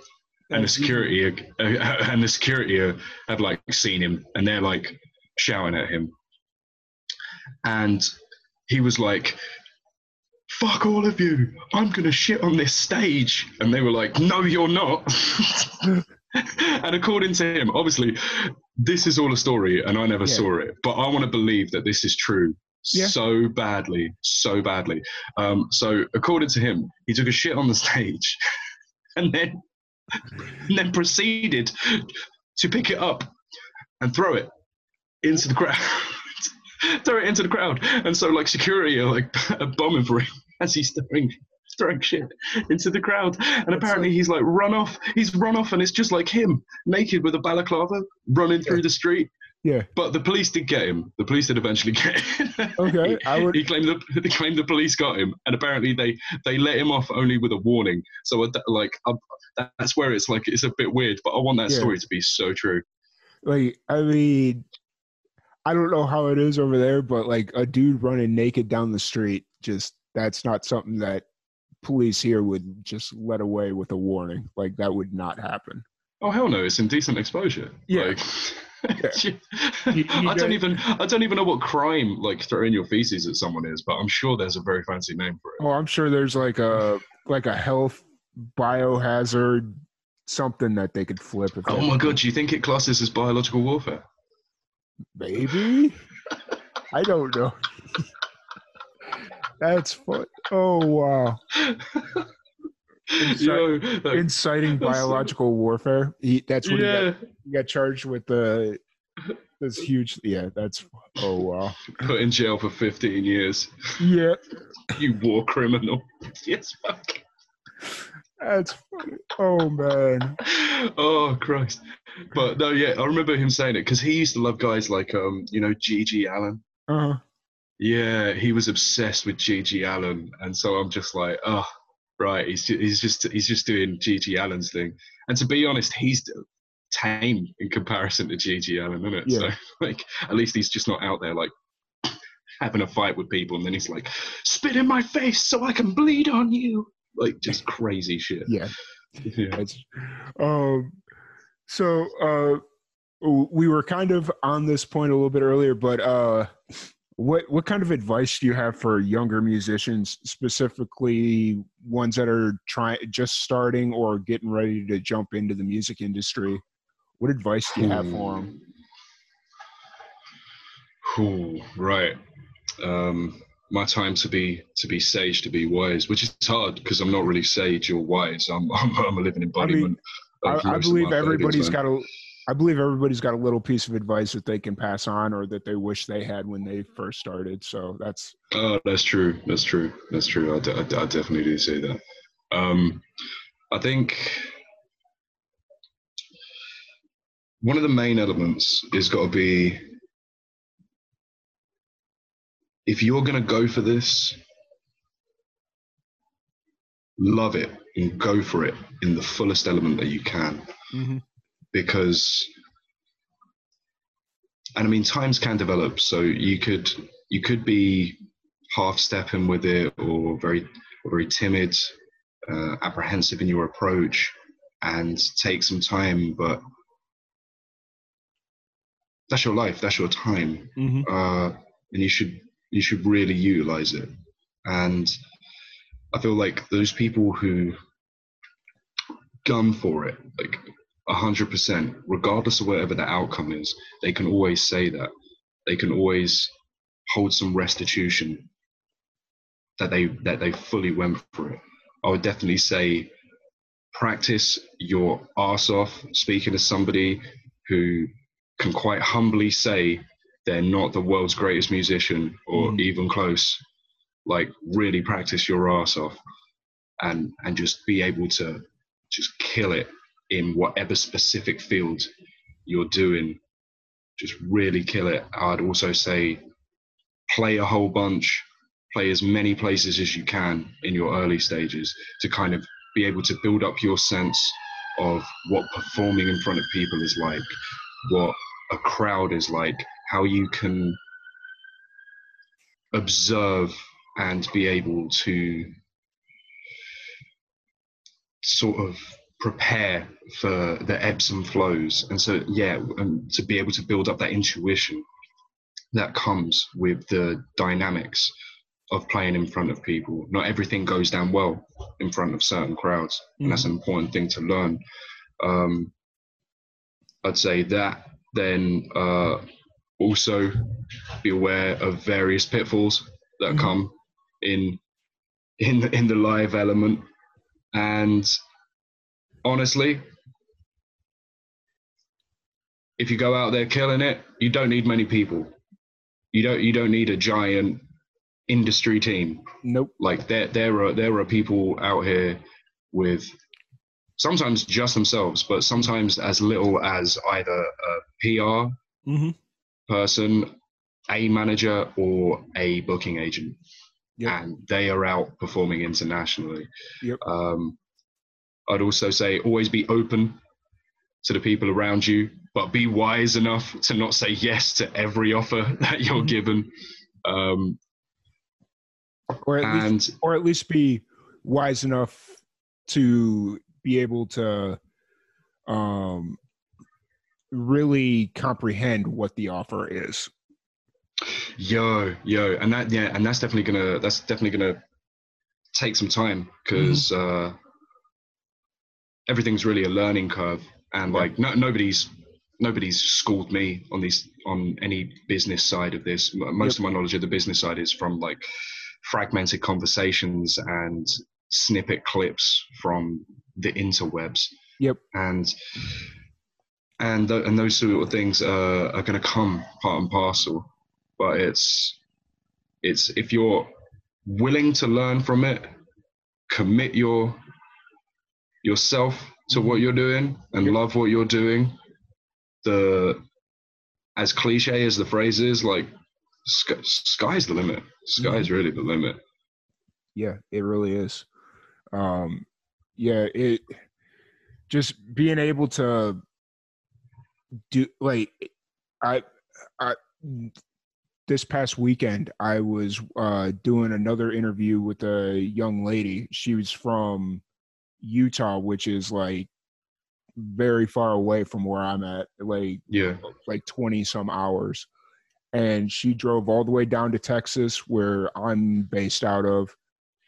And she's doing a tour around Texas by herself. Like when I was setting it up, I asked her, I was like, hey, how big's your team? Do I need to make sure that I have room for multiple people? You know, like what's kind of the feel of, or the how big's your team? She's like, oh, it's just me. And I'm like, you drove or came all the way across country by yourself to play music in venues that you've never played before? That takes some real guts, and I had to commend her for it. It was impressive. Yeah, dude, that's super ballsy, and it just bespeaks of like sometimes you don't have to wait for the offer. Yep. Sometimes you can just create your own path. Yep. And some people need to do it. Of course, some people, they're having their doors slammed down. Like they are sought after. They are the hot shit at the moment. But I also meet, like similar to as you're talking with this person, I meet people who are out crafting all their own opportunities, and they're phenomenal. They're really phenomenal people at what they do.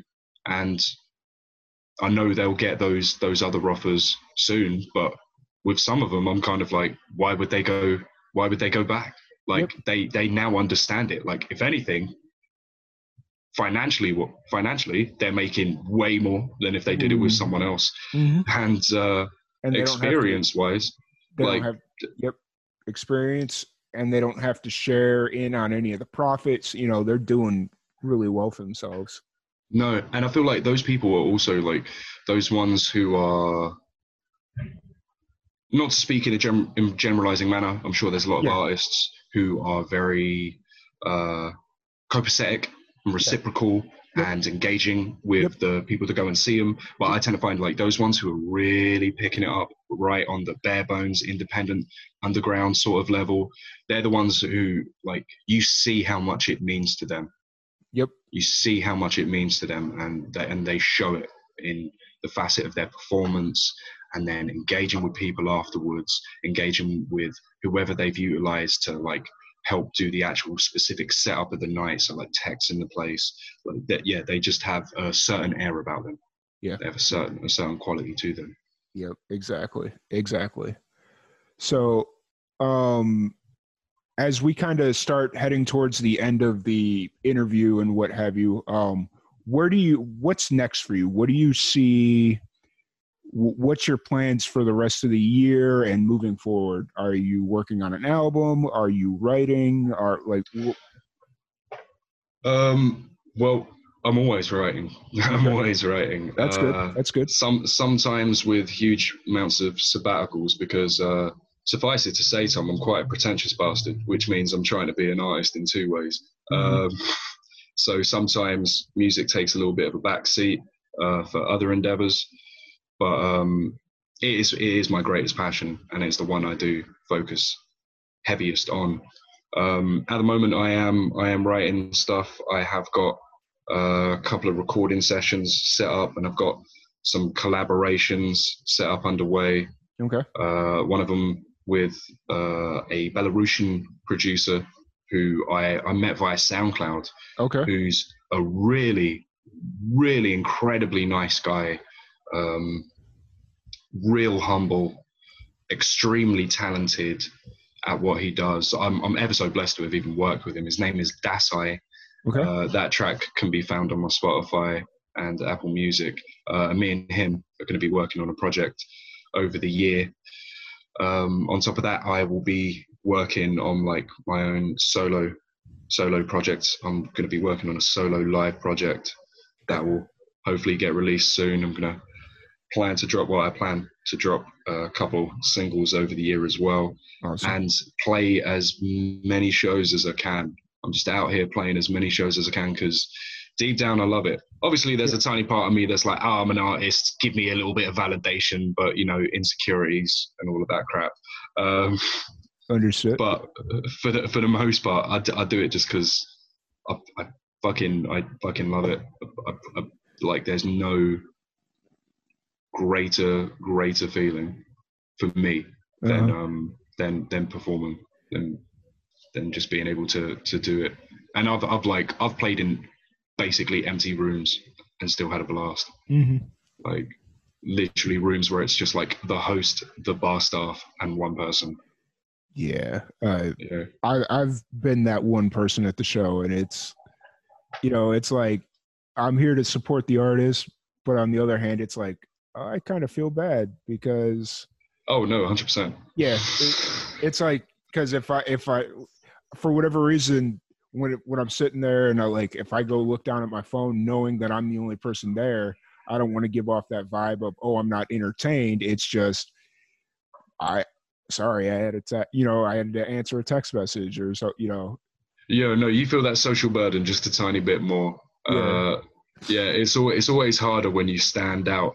But that's what performers do as well, man. They stand right out. Yep. You can't blend in the crowds. It's so much easier when you can like blend in the crowd and do whatever you want.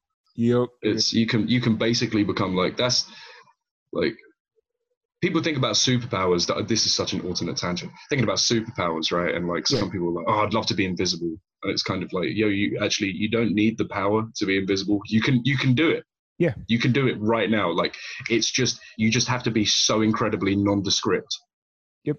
And just blend into the crowd, and you'll be forgotten about. You might be noticed for a few seconds, but you will be like just in and out. Invisibility is possible. Yep, it is. That's very true. It's yeah. And so are you planning on, or what's your show schedule looking like? I guess that was the better way to put it. What's your show schedule looking like coming up? I'm happy to say that my show schedule is getting a bit chock-a-block, a bit full. Okay. It's getting packed out with some things, which is a blessing. It is a blessing. And so it's like I've got like Christ, I think like 6 or 7 gigs already booked for next month. Plus I do a load of the open mic scene, and I've got like another gig like I've got another 2 gigs this week and another one next week, and then I'm like taking bookings for April and beyond. Nice. Now, is music what you do full time, or do you have like a job that supports the music habit right now? Nah, man, I told you I'm a pretentious dick, so it means I'm trying to be an artist in 2 ways, which means I'm a bum. I'm a bum. I'm a glorified bum, and I'm a glorified bum with no glory and just a self-righteous statement. No, so I am blessed enough to be unencumbered so that I can focus upon my artistry. Okay, and my forms of procrastination, but my artistry as well. Although I will eventually have to get a job because life happens, you know. Have to do step up and be an adult sometimes. And I've worked before. I've worked over summers and stuff. And I used to busk a lot. That was how I earned some money. So I used to perform on the streets, which also has a lot of crazy stories, but I'm not going to go into that. Like, obviously we're drawing near to the end, and that's another long discussion. It's like whatever I end up doing, I will still do the things I do because, like, I mean, I'm unemployed now, but I've been fucking broke before. I've been like, honestly, if I didn't have the support of people around me, if I didn't have the support of some family, if I didn't have the support of some friends, like some certain relationships, I would have been fucked. Everything I'm doing really is a testament not only to whatever effort I put in myself, but mostly those people who are like unnamed, who are just fucking rocks, who have been rocks. And some of those people, they come and they go. Like, life changes. Everybody's got to move on and travel on their own journey and at their own pace. But like, so I've been like dead broke, like, and I still will like write poetry, write stories, write music. I would go to open mics. I'd walk to open mics. So like some open mics, I'm walking like 4 or 5 miles there and back. So I'm like doing hour-long walks to just go play a fucking 10-minute set. That's dedication right there. This shit means so much to me. I don't do the full level walks because I'm blessed enough to be able to earn some money at the moment. You know, which is all praise due for that. But there's also a part of me that's like, oh God, when I walked, I was so much healthier. So it's like those things, even though they sound arduous, they do come with their benefits. But that's my thing. Unemployed, but whatever my stance is, I'll literally continue to do this. Perfect. Do you have any? Where's one place that we'll say like within the UK? Where's one place that you haven't played that you'd really like to knock off the bucket list? Damn, what do you mean, like a venue, region or venue? Oh, like venue. Damn.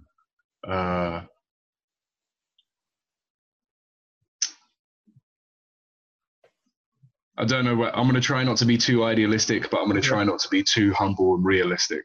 Okay. I'm going to try to be ridealistic. Okay. I'm going to make up that word. I'm going to be ridealistic. Okay. I'm going to say it's a long way away. Or maybe sooner than I think. Who knows? I'm going to try and be optimistic. But a venue that I've been to a lot of gigs at and that I love and is quite a like stamp if you ever get to make it there is if I ever get to like play at the Brixton Academy, that would be phenomenal. That'd be a dream for me. But that comes with a lot of work. So I've got to be able to do that. Maybe that one's a bit too idealistic, but yeah, Brixton Academy. It's just because it holds a special place to me. That's where I saw like one of my favorite artists perform on time, and so like. Nice. Well, since you brought it up, who are some of your influences? Christ, God, I don't want to be that person, but there's a whole bunch. But I'd probably say most heavily the people that have had the biggest impact on me, and not necessarily does it come through in the sounds, but just people who have made impact on me as artists. I like, so there was a few bands when I was younger. One of them is a band called Block Party. Their first two albums are phenomenal. Silent Alarm and Weekends in the City. Oh my God, those albums right there. There was another guy called Jamie T, whose Panic Prevention album is phenomenal. These are both British artists. Beyond that, there's people like in the hip hop world. Like I'm an avid lover and listener to hip hop music, and those people are like MF Doom, Homeboy Sandman, ODB. Old Dirty Bastard was like. Old Dirty Bastard and the Wu-Tang Clan were like some of the first people. Them, Tribe Called Quest and De La Soul were like some of the first acts that keyed me in when I was like 15 and I was just coming out of my rock and metal wave. And I was like, I'd never listen to hip hop. And then I started listening to hip hop. I'm like, I'm never going to listen to anything else. But like, that's the juvenile sense of when you're doing it. Because I think when you grow up, you listen to the music that's around you.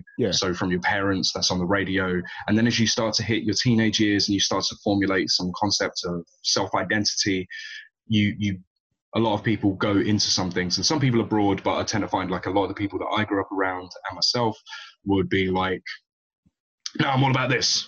And I'm all about this, and it's like it's cool to do that. Obviously, it's juvenile, but like that's you figuring it out. That's you learning a whole bunch of stuff. So yeah, Old Dirty Bastard, MF Doom, Homeboy Sandman. I do love A Tribe Called Quest. They really heavily influenced my sound. De La Soul. Contemporary artists like King Cruel and Tom Misch. I adore both of those artists and the music they do. Like one of them can like lift me up. It's like Tom Misch can really lift me up, and King Cruel can just pull me right into the dregs of my depression and existentialism. Is fantastic. I also love like bit of world music to put it under a broad spectrum. So there's a guy called Ali Farka Toure, African guy. I can't remember what country he's from. But he's a guitarist. I think he does some vocals as well, but I listened to this album of his one time when I was like in university and I was writing some stories and it was like 5 a.m. and I'm just like, who is this guy? And I just kept playing the album on repeat. That and there's a Brazilian guy, a few Brazilian guys. There's a guy called Chico Buarque and Jorge Benjor. Jorge Benjor is phenomenal. The guy is super groovy. He's not like the deepest of cats lyrically, but his music is phenomenal. He's you probably have heard at least one Georgie Ben song without knowing who Georgie Ben is. Like, have you ever heard the song Mashkanada? I might have, but you've almost certainly, especially being from the States, like you have definitely heard Mashkanada without knowing it. There's a lot of that, like especially with a lot of the American like classical stuff, like the Beethovens and Bach and all that stuff. There's a lot of kids that when you say, "Have you heard of Beethoven or Bach?" they're like, "No," and then you play them a song, and it's like, "Oh, I know that's Yeah, exactly. It's just it permeates through various forms of culture. Like you've had that, like so many of those times when I've had those moments, and as sad as it is to say, and it's a whole other discussion, I'll be like, oh yeah, isn't that in the such and such advertisement? And it's like, oh shit. Sometimes when you think of that, you're just like, Christ, commercials have embedded themselves into my subconscious. That's a living part of the pattern of my personality. Shit. that was a huge thing over here in America for a while, where they were, instead of having commercials do like custom jingles, they would just go buy the rights to like random 80s rock songs and just make that the jingle. So just get on that popularizing fucking pretty thing. Pretty much. Yeah. Oh, there's also a few people contemporaneously that I work with who kind of inspire me, and so these are people who I've encountered in events or I've been blessed to meet at events or who run events, and these are people like there's a phenomenal English rapper by the name of Otis Mensa. Okay. His Rap Poetics EP is just incredible, incredible. And he's got another EP called Mum's House Philosopher. This guy is just a remarkable talent. I cannot speak higher of that guy. There's also some other really cool people that I've been able to meet. There's a guy called the Repeat Beat Poet, who him and his partner Sky God run a poetry event that I've been going to a while out in London called Pensing Poetry. Okay. That is phenomenal. And Pensing Poetry, it's a good name. But yeah, the Repeat Beat Poet is just someone I really admire on his just level of graft. He is somebody who really, really is about what he's doing. And he has been able to establish himself as a creative figure in London. London is a hard city to establish yourself as a fucking human being, let alone as a creative figure. And he does that off the world of spoken word poetry. He is branching out into music. The guy's got music coming out soon, and I'm excited for that. But I feel like, especially for poetry, it's super hard to establish yourself. But that's also something that's really cool, the spoken word scene out here, and I assume probably the same in the States. It actually seems like a worldwide kind of effect. It's something that's really growing. Like, poetry is really sort of coming into this wave of being like as grand, but not as pompous as like the eras of like Alexander Pope and people like that. It hasn't quite started gaining extreme popularity over here, at least that I've seen. Everything that I've kind of seen, it's always still been, I don't want to say underground because that doesn't seem fair, but it's spoken words kind of been, it's starting to bubble up. I see some people playing with it and doing some cool things with it, but for the most part, it hasn't quite started making that big rise. But I see what you're talking about, and I can definitely see that it has a possibility to do that and become the next big genre, so to speak. Really and truly. And there's a lot of musical endeavors that are going on that incorporate a very spoken word element into them. And there's a lot of like just spoken word that's straight up put out. Like there's a really couple renowned and powerful more contemporaneous British poets, one being Kate Tempest, who is a phenomenal act. Like, she's won a bunch of awards, she's written a play before, she has a few albums under her belt, internationally tours as a musician, but is a phenomenal poet. And there's another guy called George the Poet, who does very much similar things, like has tracks under his belt, performs a shitload, and has really renowned and powerful poetry. I wish I actually had greater understanding really of these people's back catalogs to give them the credit they're all fairly deserving of. Or they're all due. But I can only speak of them. And just some other people. Shout out another guy who, like the Repeat Beat Poet, who I have absolute like respect and admiration for in the amount of work they put into everything. Is there's another British guy called, it goes by the name of Doperman, who's a really blessed guy, who also has fantastic music. He can be checked out on Spotify right now. Nice. Christ, I had a longer mental list, but these are some of the names that immediately coming up to mind. And also, of course, like, shout out to everybody who's ever fucking like dealt with me or given me their time and like helped out. And some of those people have like, I've performed at like those Pensing Poetry events, and so stuff like that. So this was a question I was going back and forth if I was actually going to ask it or not, but I think I finally have it worded out in my head so it doesn't come off like I'm I don't want to say ignorant American, but so with people like Stormzy and Ed Sheeran, they're starting to make noise on an internet, or well, obviously Ed Sheeran's been making noise on the international level for a while now, but like with some of these guys starting to make noise on the international level, how's that really shined a light on the independent scene? Has that helped? Has it? I mean, obviously it couldn't hurt, but what changes have you seen over the last few years with these guys starting to make noise on an international level and really starting to branch out to, especially like the U.S. Because I know Stormzy is really starting to make a name over here, and then like Dizzy Rascal, for whatever reason, I know that name from a few years back. Oh yeah, well, because like in terms of grime, he was the first one to break America. Yeah. Yeah. So Dizzy, he's kind of like grime royalty. Yeah. Yeah. But do I see any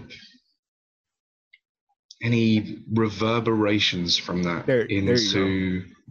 into the independent scene in the UK? No, I feel like things are on a very similar trend. It definitely seems like British acts are more sought after, and of course,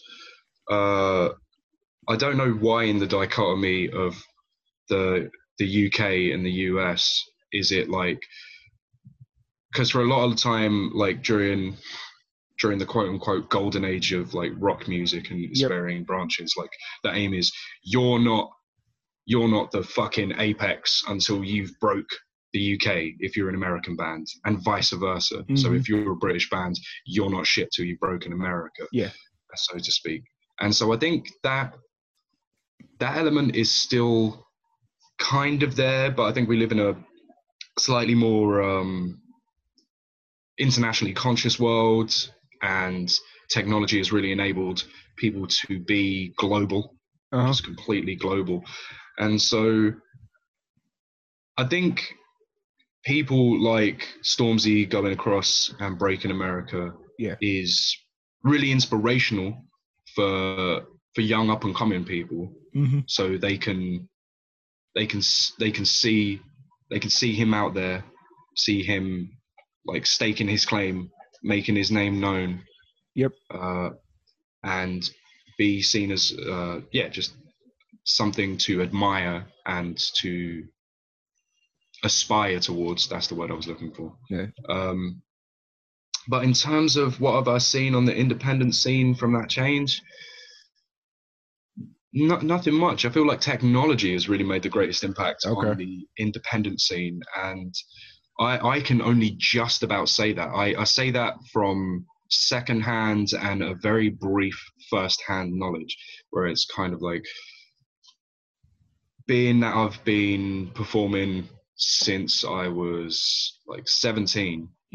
So around like 2010 was my first gig, and I mean that was just before, really, I would say, like, for lack of a better term, even though I don't actually know, because this is an accredited like academic term though I don't know where it comes from, but like the tech bubble, like when it really spiked up, because I know it was like around 2011 2012. Maybe that's why the world ended. Maybe this is what happened. But around 2011, 2012, that was when certain organizations like Facebook and Instagram and Google really became huge. Really fucking, and Apple really fucking became huge. YouTube, and there was this huge prevalence of everything. Because I remember YouTube being like this super cool, like weird thing that I'd just about heard of, and it was like so all over the place. It's like, oh, there's a guy reviewing games, and somehow that's funny. Like, what? There's just videos of people getting hit in the nuts. There's a Saddam Hussein hanging on here. Like, what the fuck is this thing? And then around like 2011, 2012, it just huge boom, and of course it rapidly developed, and it's a brilliant tool. Obviously, it has a lot of negative points, but I won't get too far into all of those. I'm sure you're aware. I'm aware. Anyone who's listening is probably aware. But technology has enabled independent artists to retain independence or become their own springboard Like it's given them rocket shoes. Mm-hmm. As like the best I could give as an image.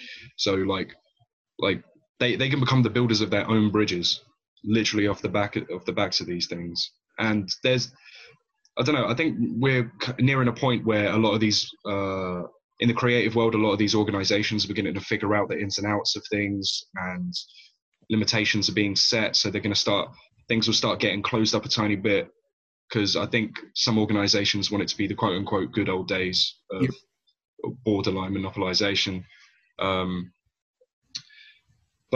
Yeah, so I think people like Ed Sheeran, Stormzy, just like any giant artist or any artist that goes and breaks another continent, is someone inspirational, aspirational, and admirable to up and coming artists. But no, I haven't seen it have a great effect in the independent world. I would say more so technology has enabled those people way more.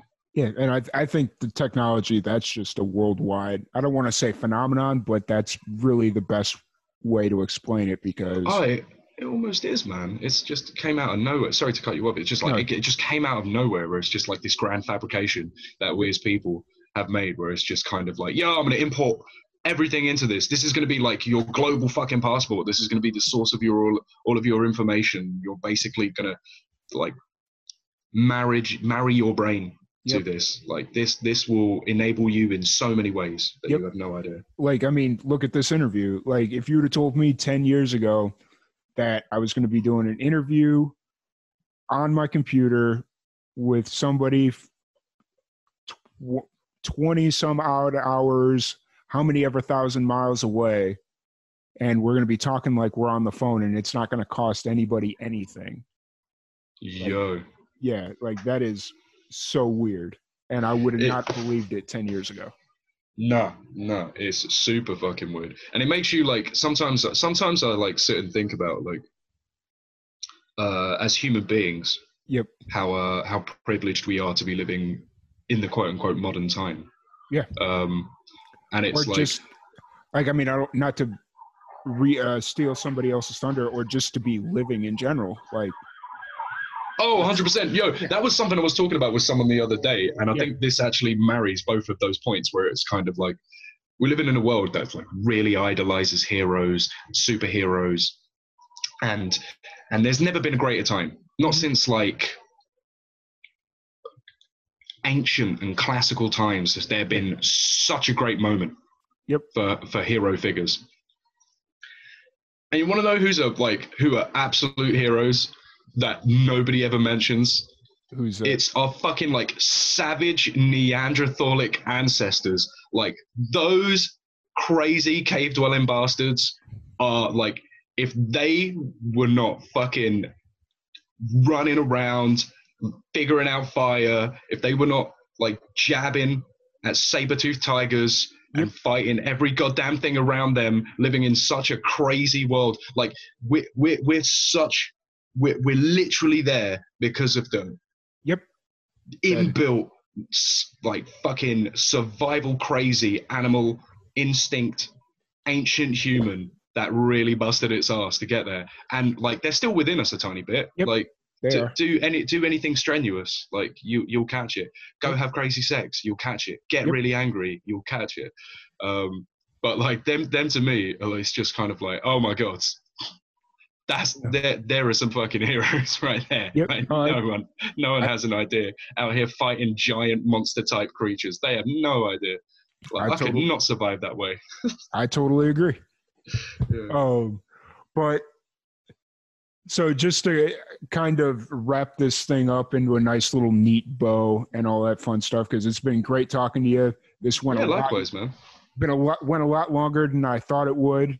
We're about double what I thought it was going to be. So it's just been a really cool conversation. Was not expecting this whatsoever.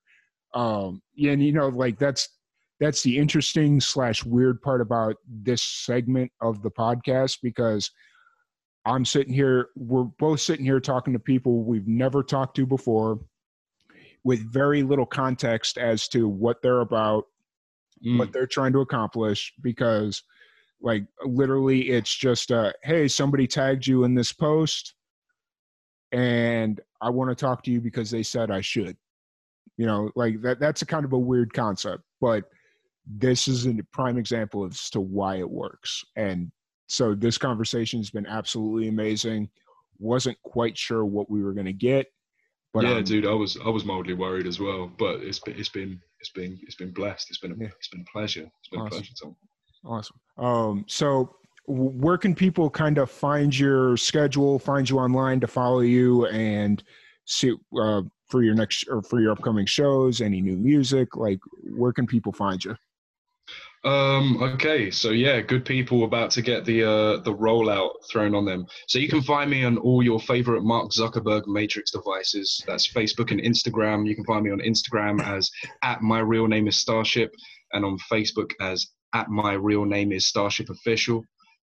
If you just write in My Real Name is Starship on either of those, it will come up. On Facebook, I have all my dates. I also promote them all up on Instagram, along with content blobs for all of you people. You can also find me on Spotify, Apple Music, Deezer, Tidal. Shout out Jay-Z. He'll never shout me back, but shout out Jay-Z. KK Box, all of these things. If you just search My Real Name is Starship, that is My Real Name is Starship. You write the whole thing. I've also got tour dates written up on all of on my Spotify page. So if you're following my Spotify page, you'll get email notifications about like closest gigs that come, and you can find concerts through there that send you to links for shows with like ticket links and stuff like that. And you can also just catch me in real life. I'm just running around. Anyone who listens to this, who's based in London, or anybody who's listened to this, who's over on the other side, you can catch me in real life.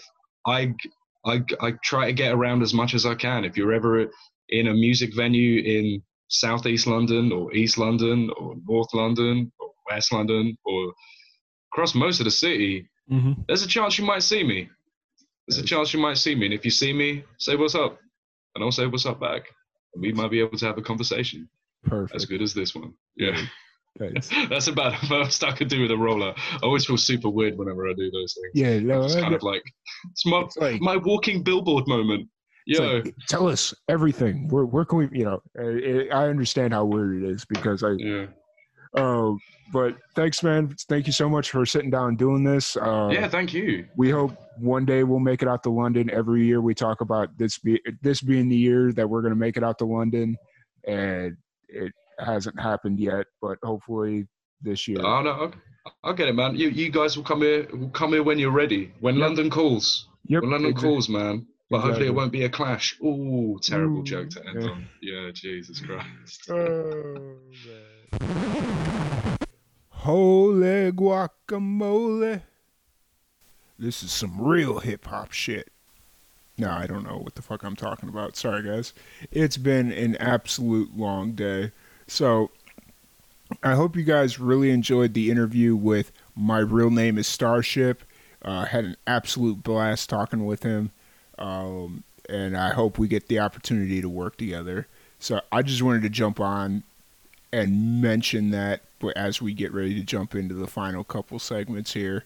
Before we get into it, it's time to announce next week's Fan Feedback Musician of the Week. This week we're going U.S. stateside, a band from Minneapolis, a band by the name of Red Eye Ruby. They happen to have a show Saturday, February 22nd at Captain Trackside Grill, Saturday, 7:30 p.m., So if you're in Minneapolis or you're a fan of Red Eye Ruby, make sure you reach out to us, give us feedback on their set, let us know what you thought of them. Make sure it's all voice memo, no text. Send us the voice memo at Live and Amplified on Facebook, or you can just email me directly, thomas_quiet@yahoo.com, thomas_KWIAT@yahoo.com. I absolutely guess that means it is time for our favorite part of the show. And that is the show shoutouts.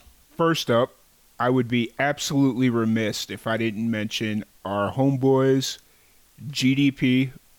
That's Jeff's band, for those of you that don't know, and Jeff is our audio engineer that mixes and records all of our live music.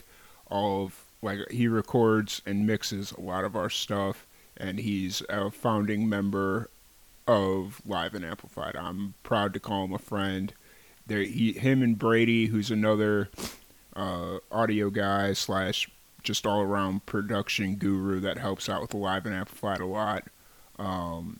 Their band GDP is playing this Sunday at 8 p.m. at the Liberty. They are opening for the Unlikely Candidates and Swimming with Bears.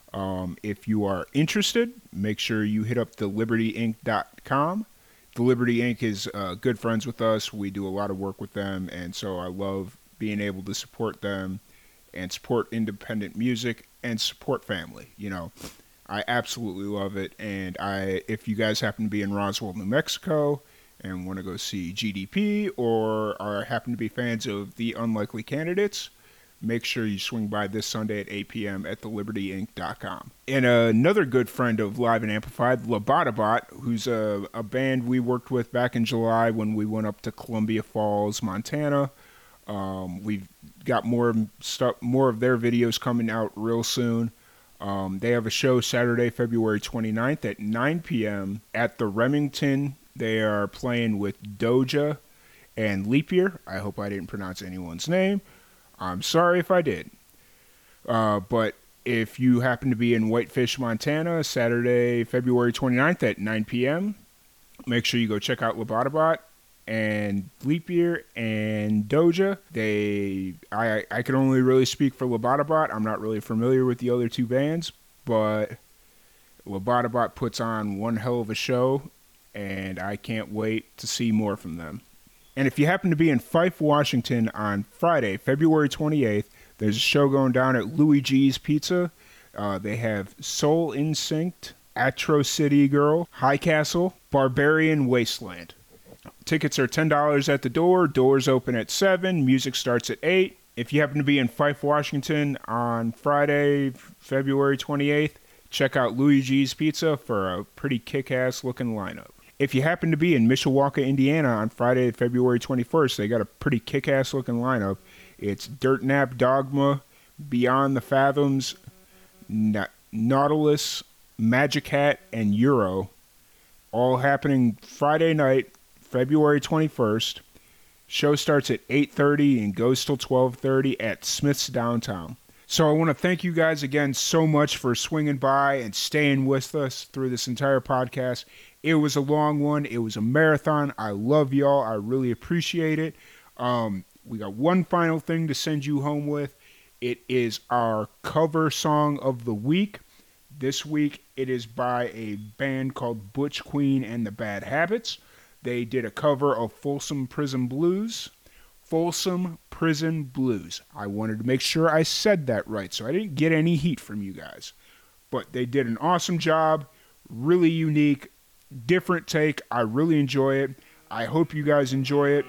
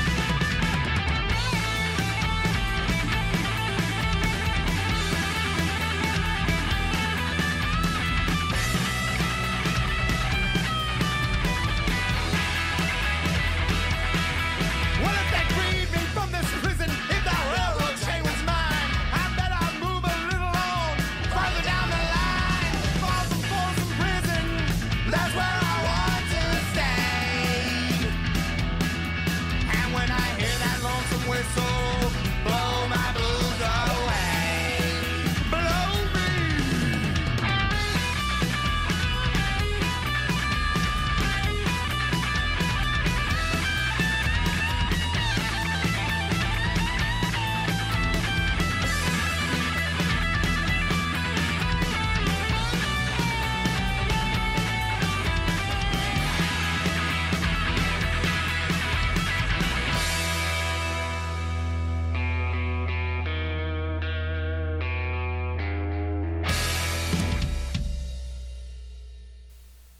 and that was the cover of Folsom Prison Blues by Butch Queen and the Bad Habits.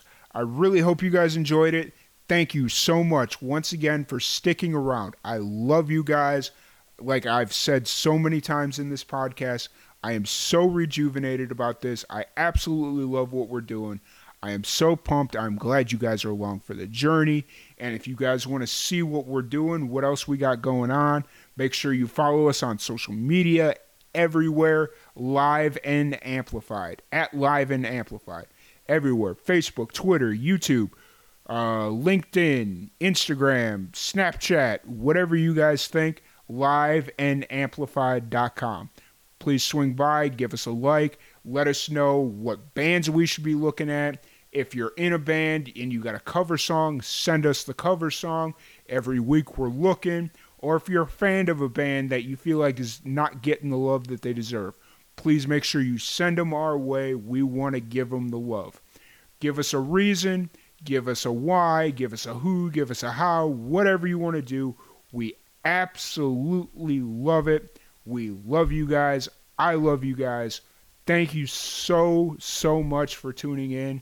And I'm not going to speak any longer because I got to edit this thing down. I'm already dead tired, and my food's getting cold. I will see you guys later. Peace. I am Tom Quiet, your host. Have a great one.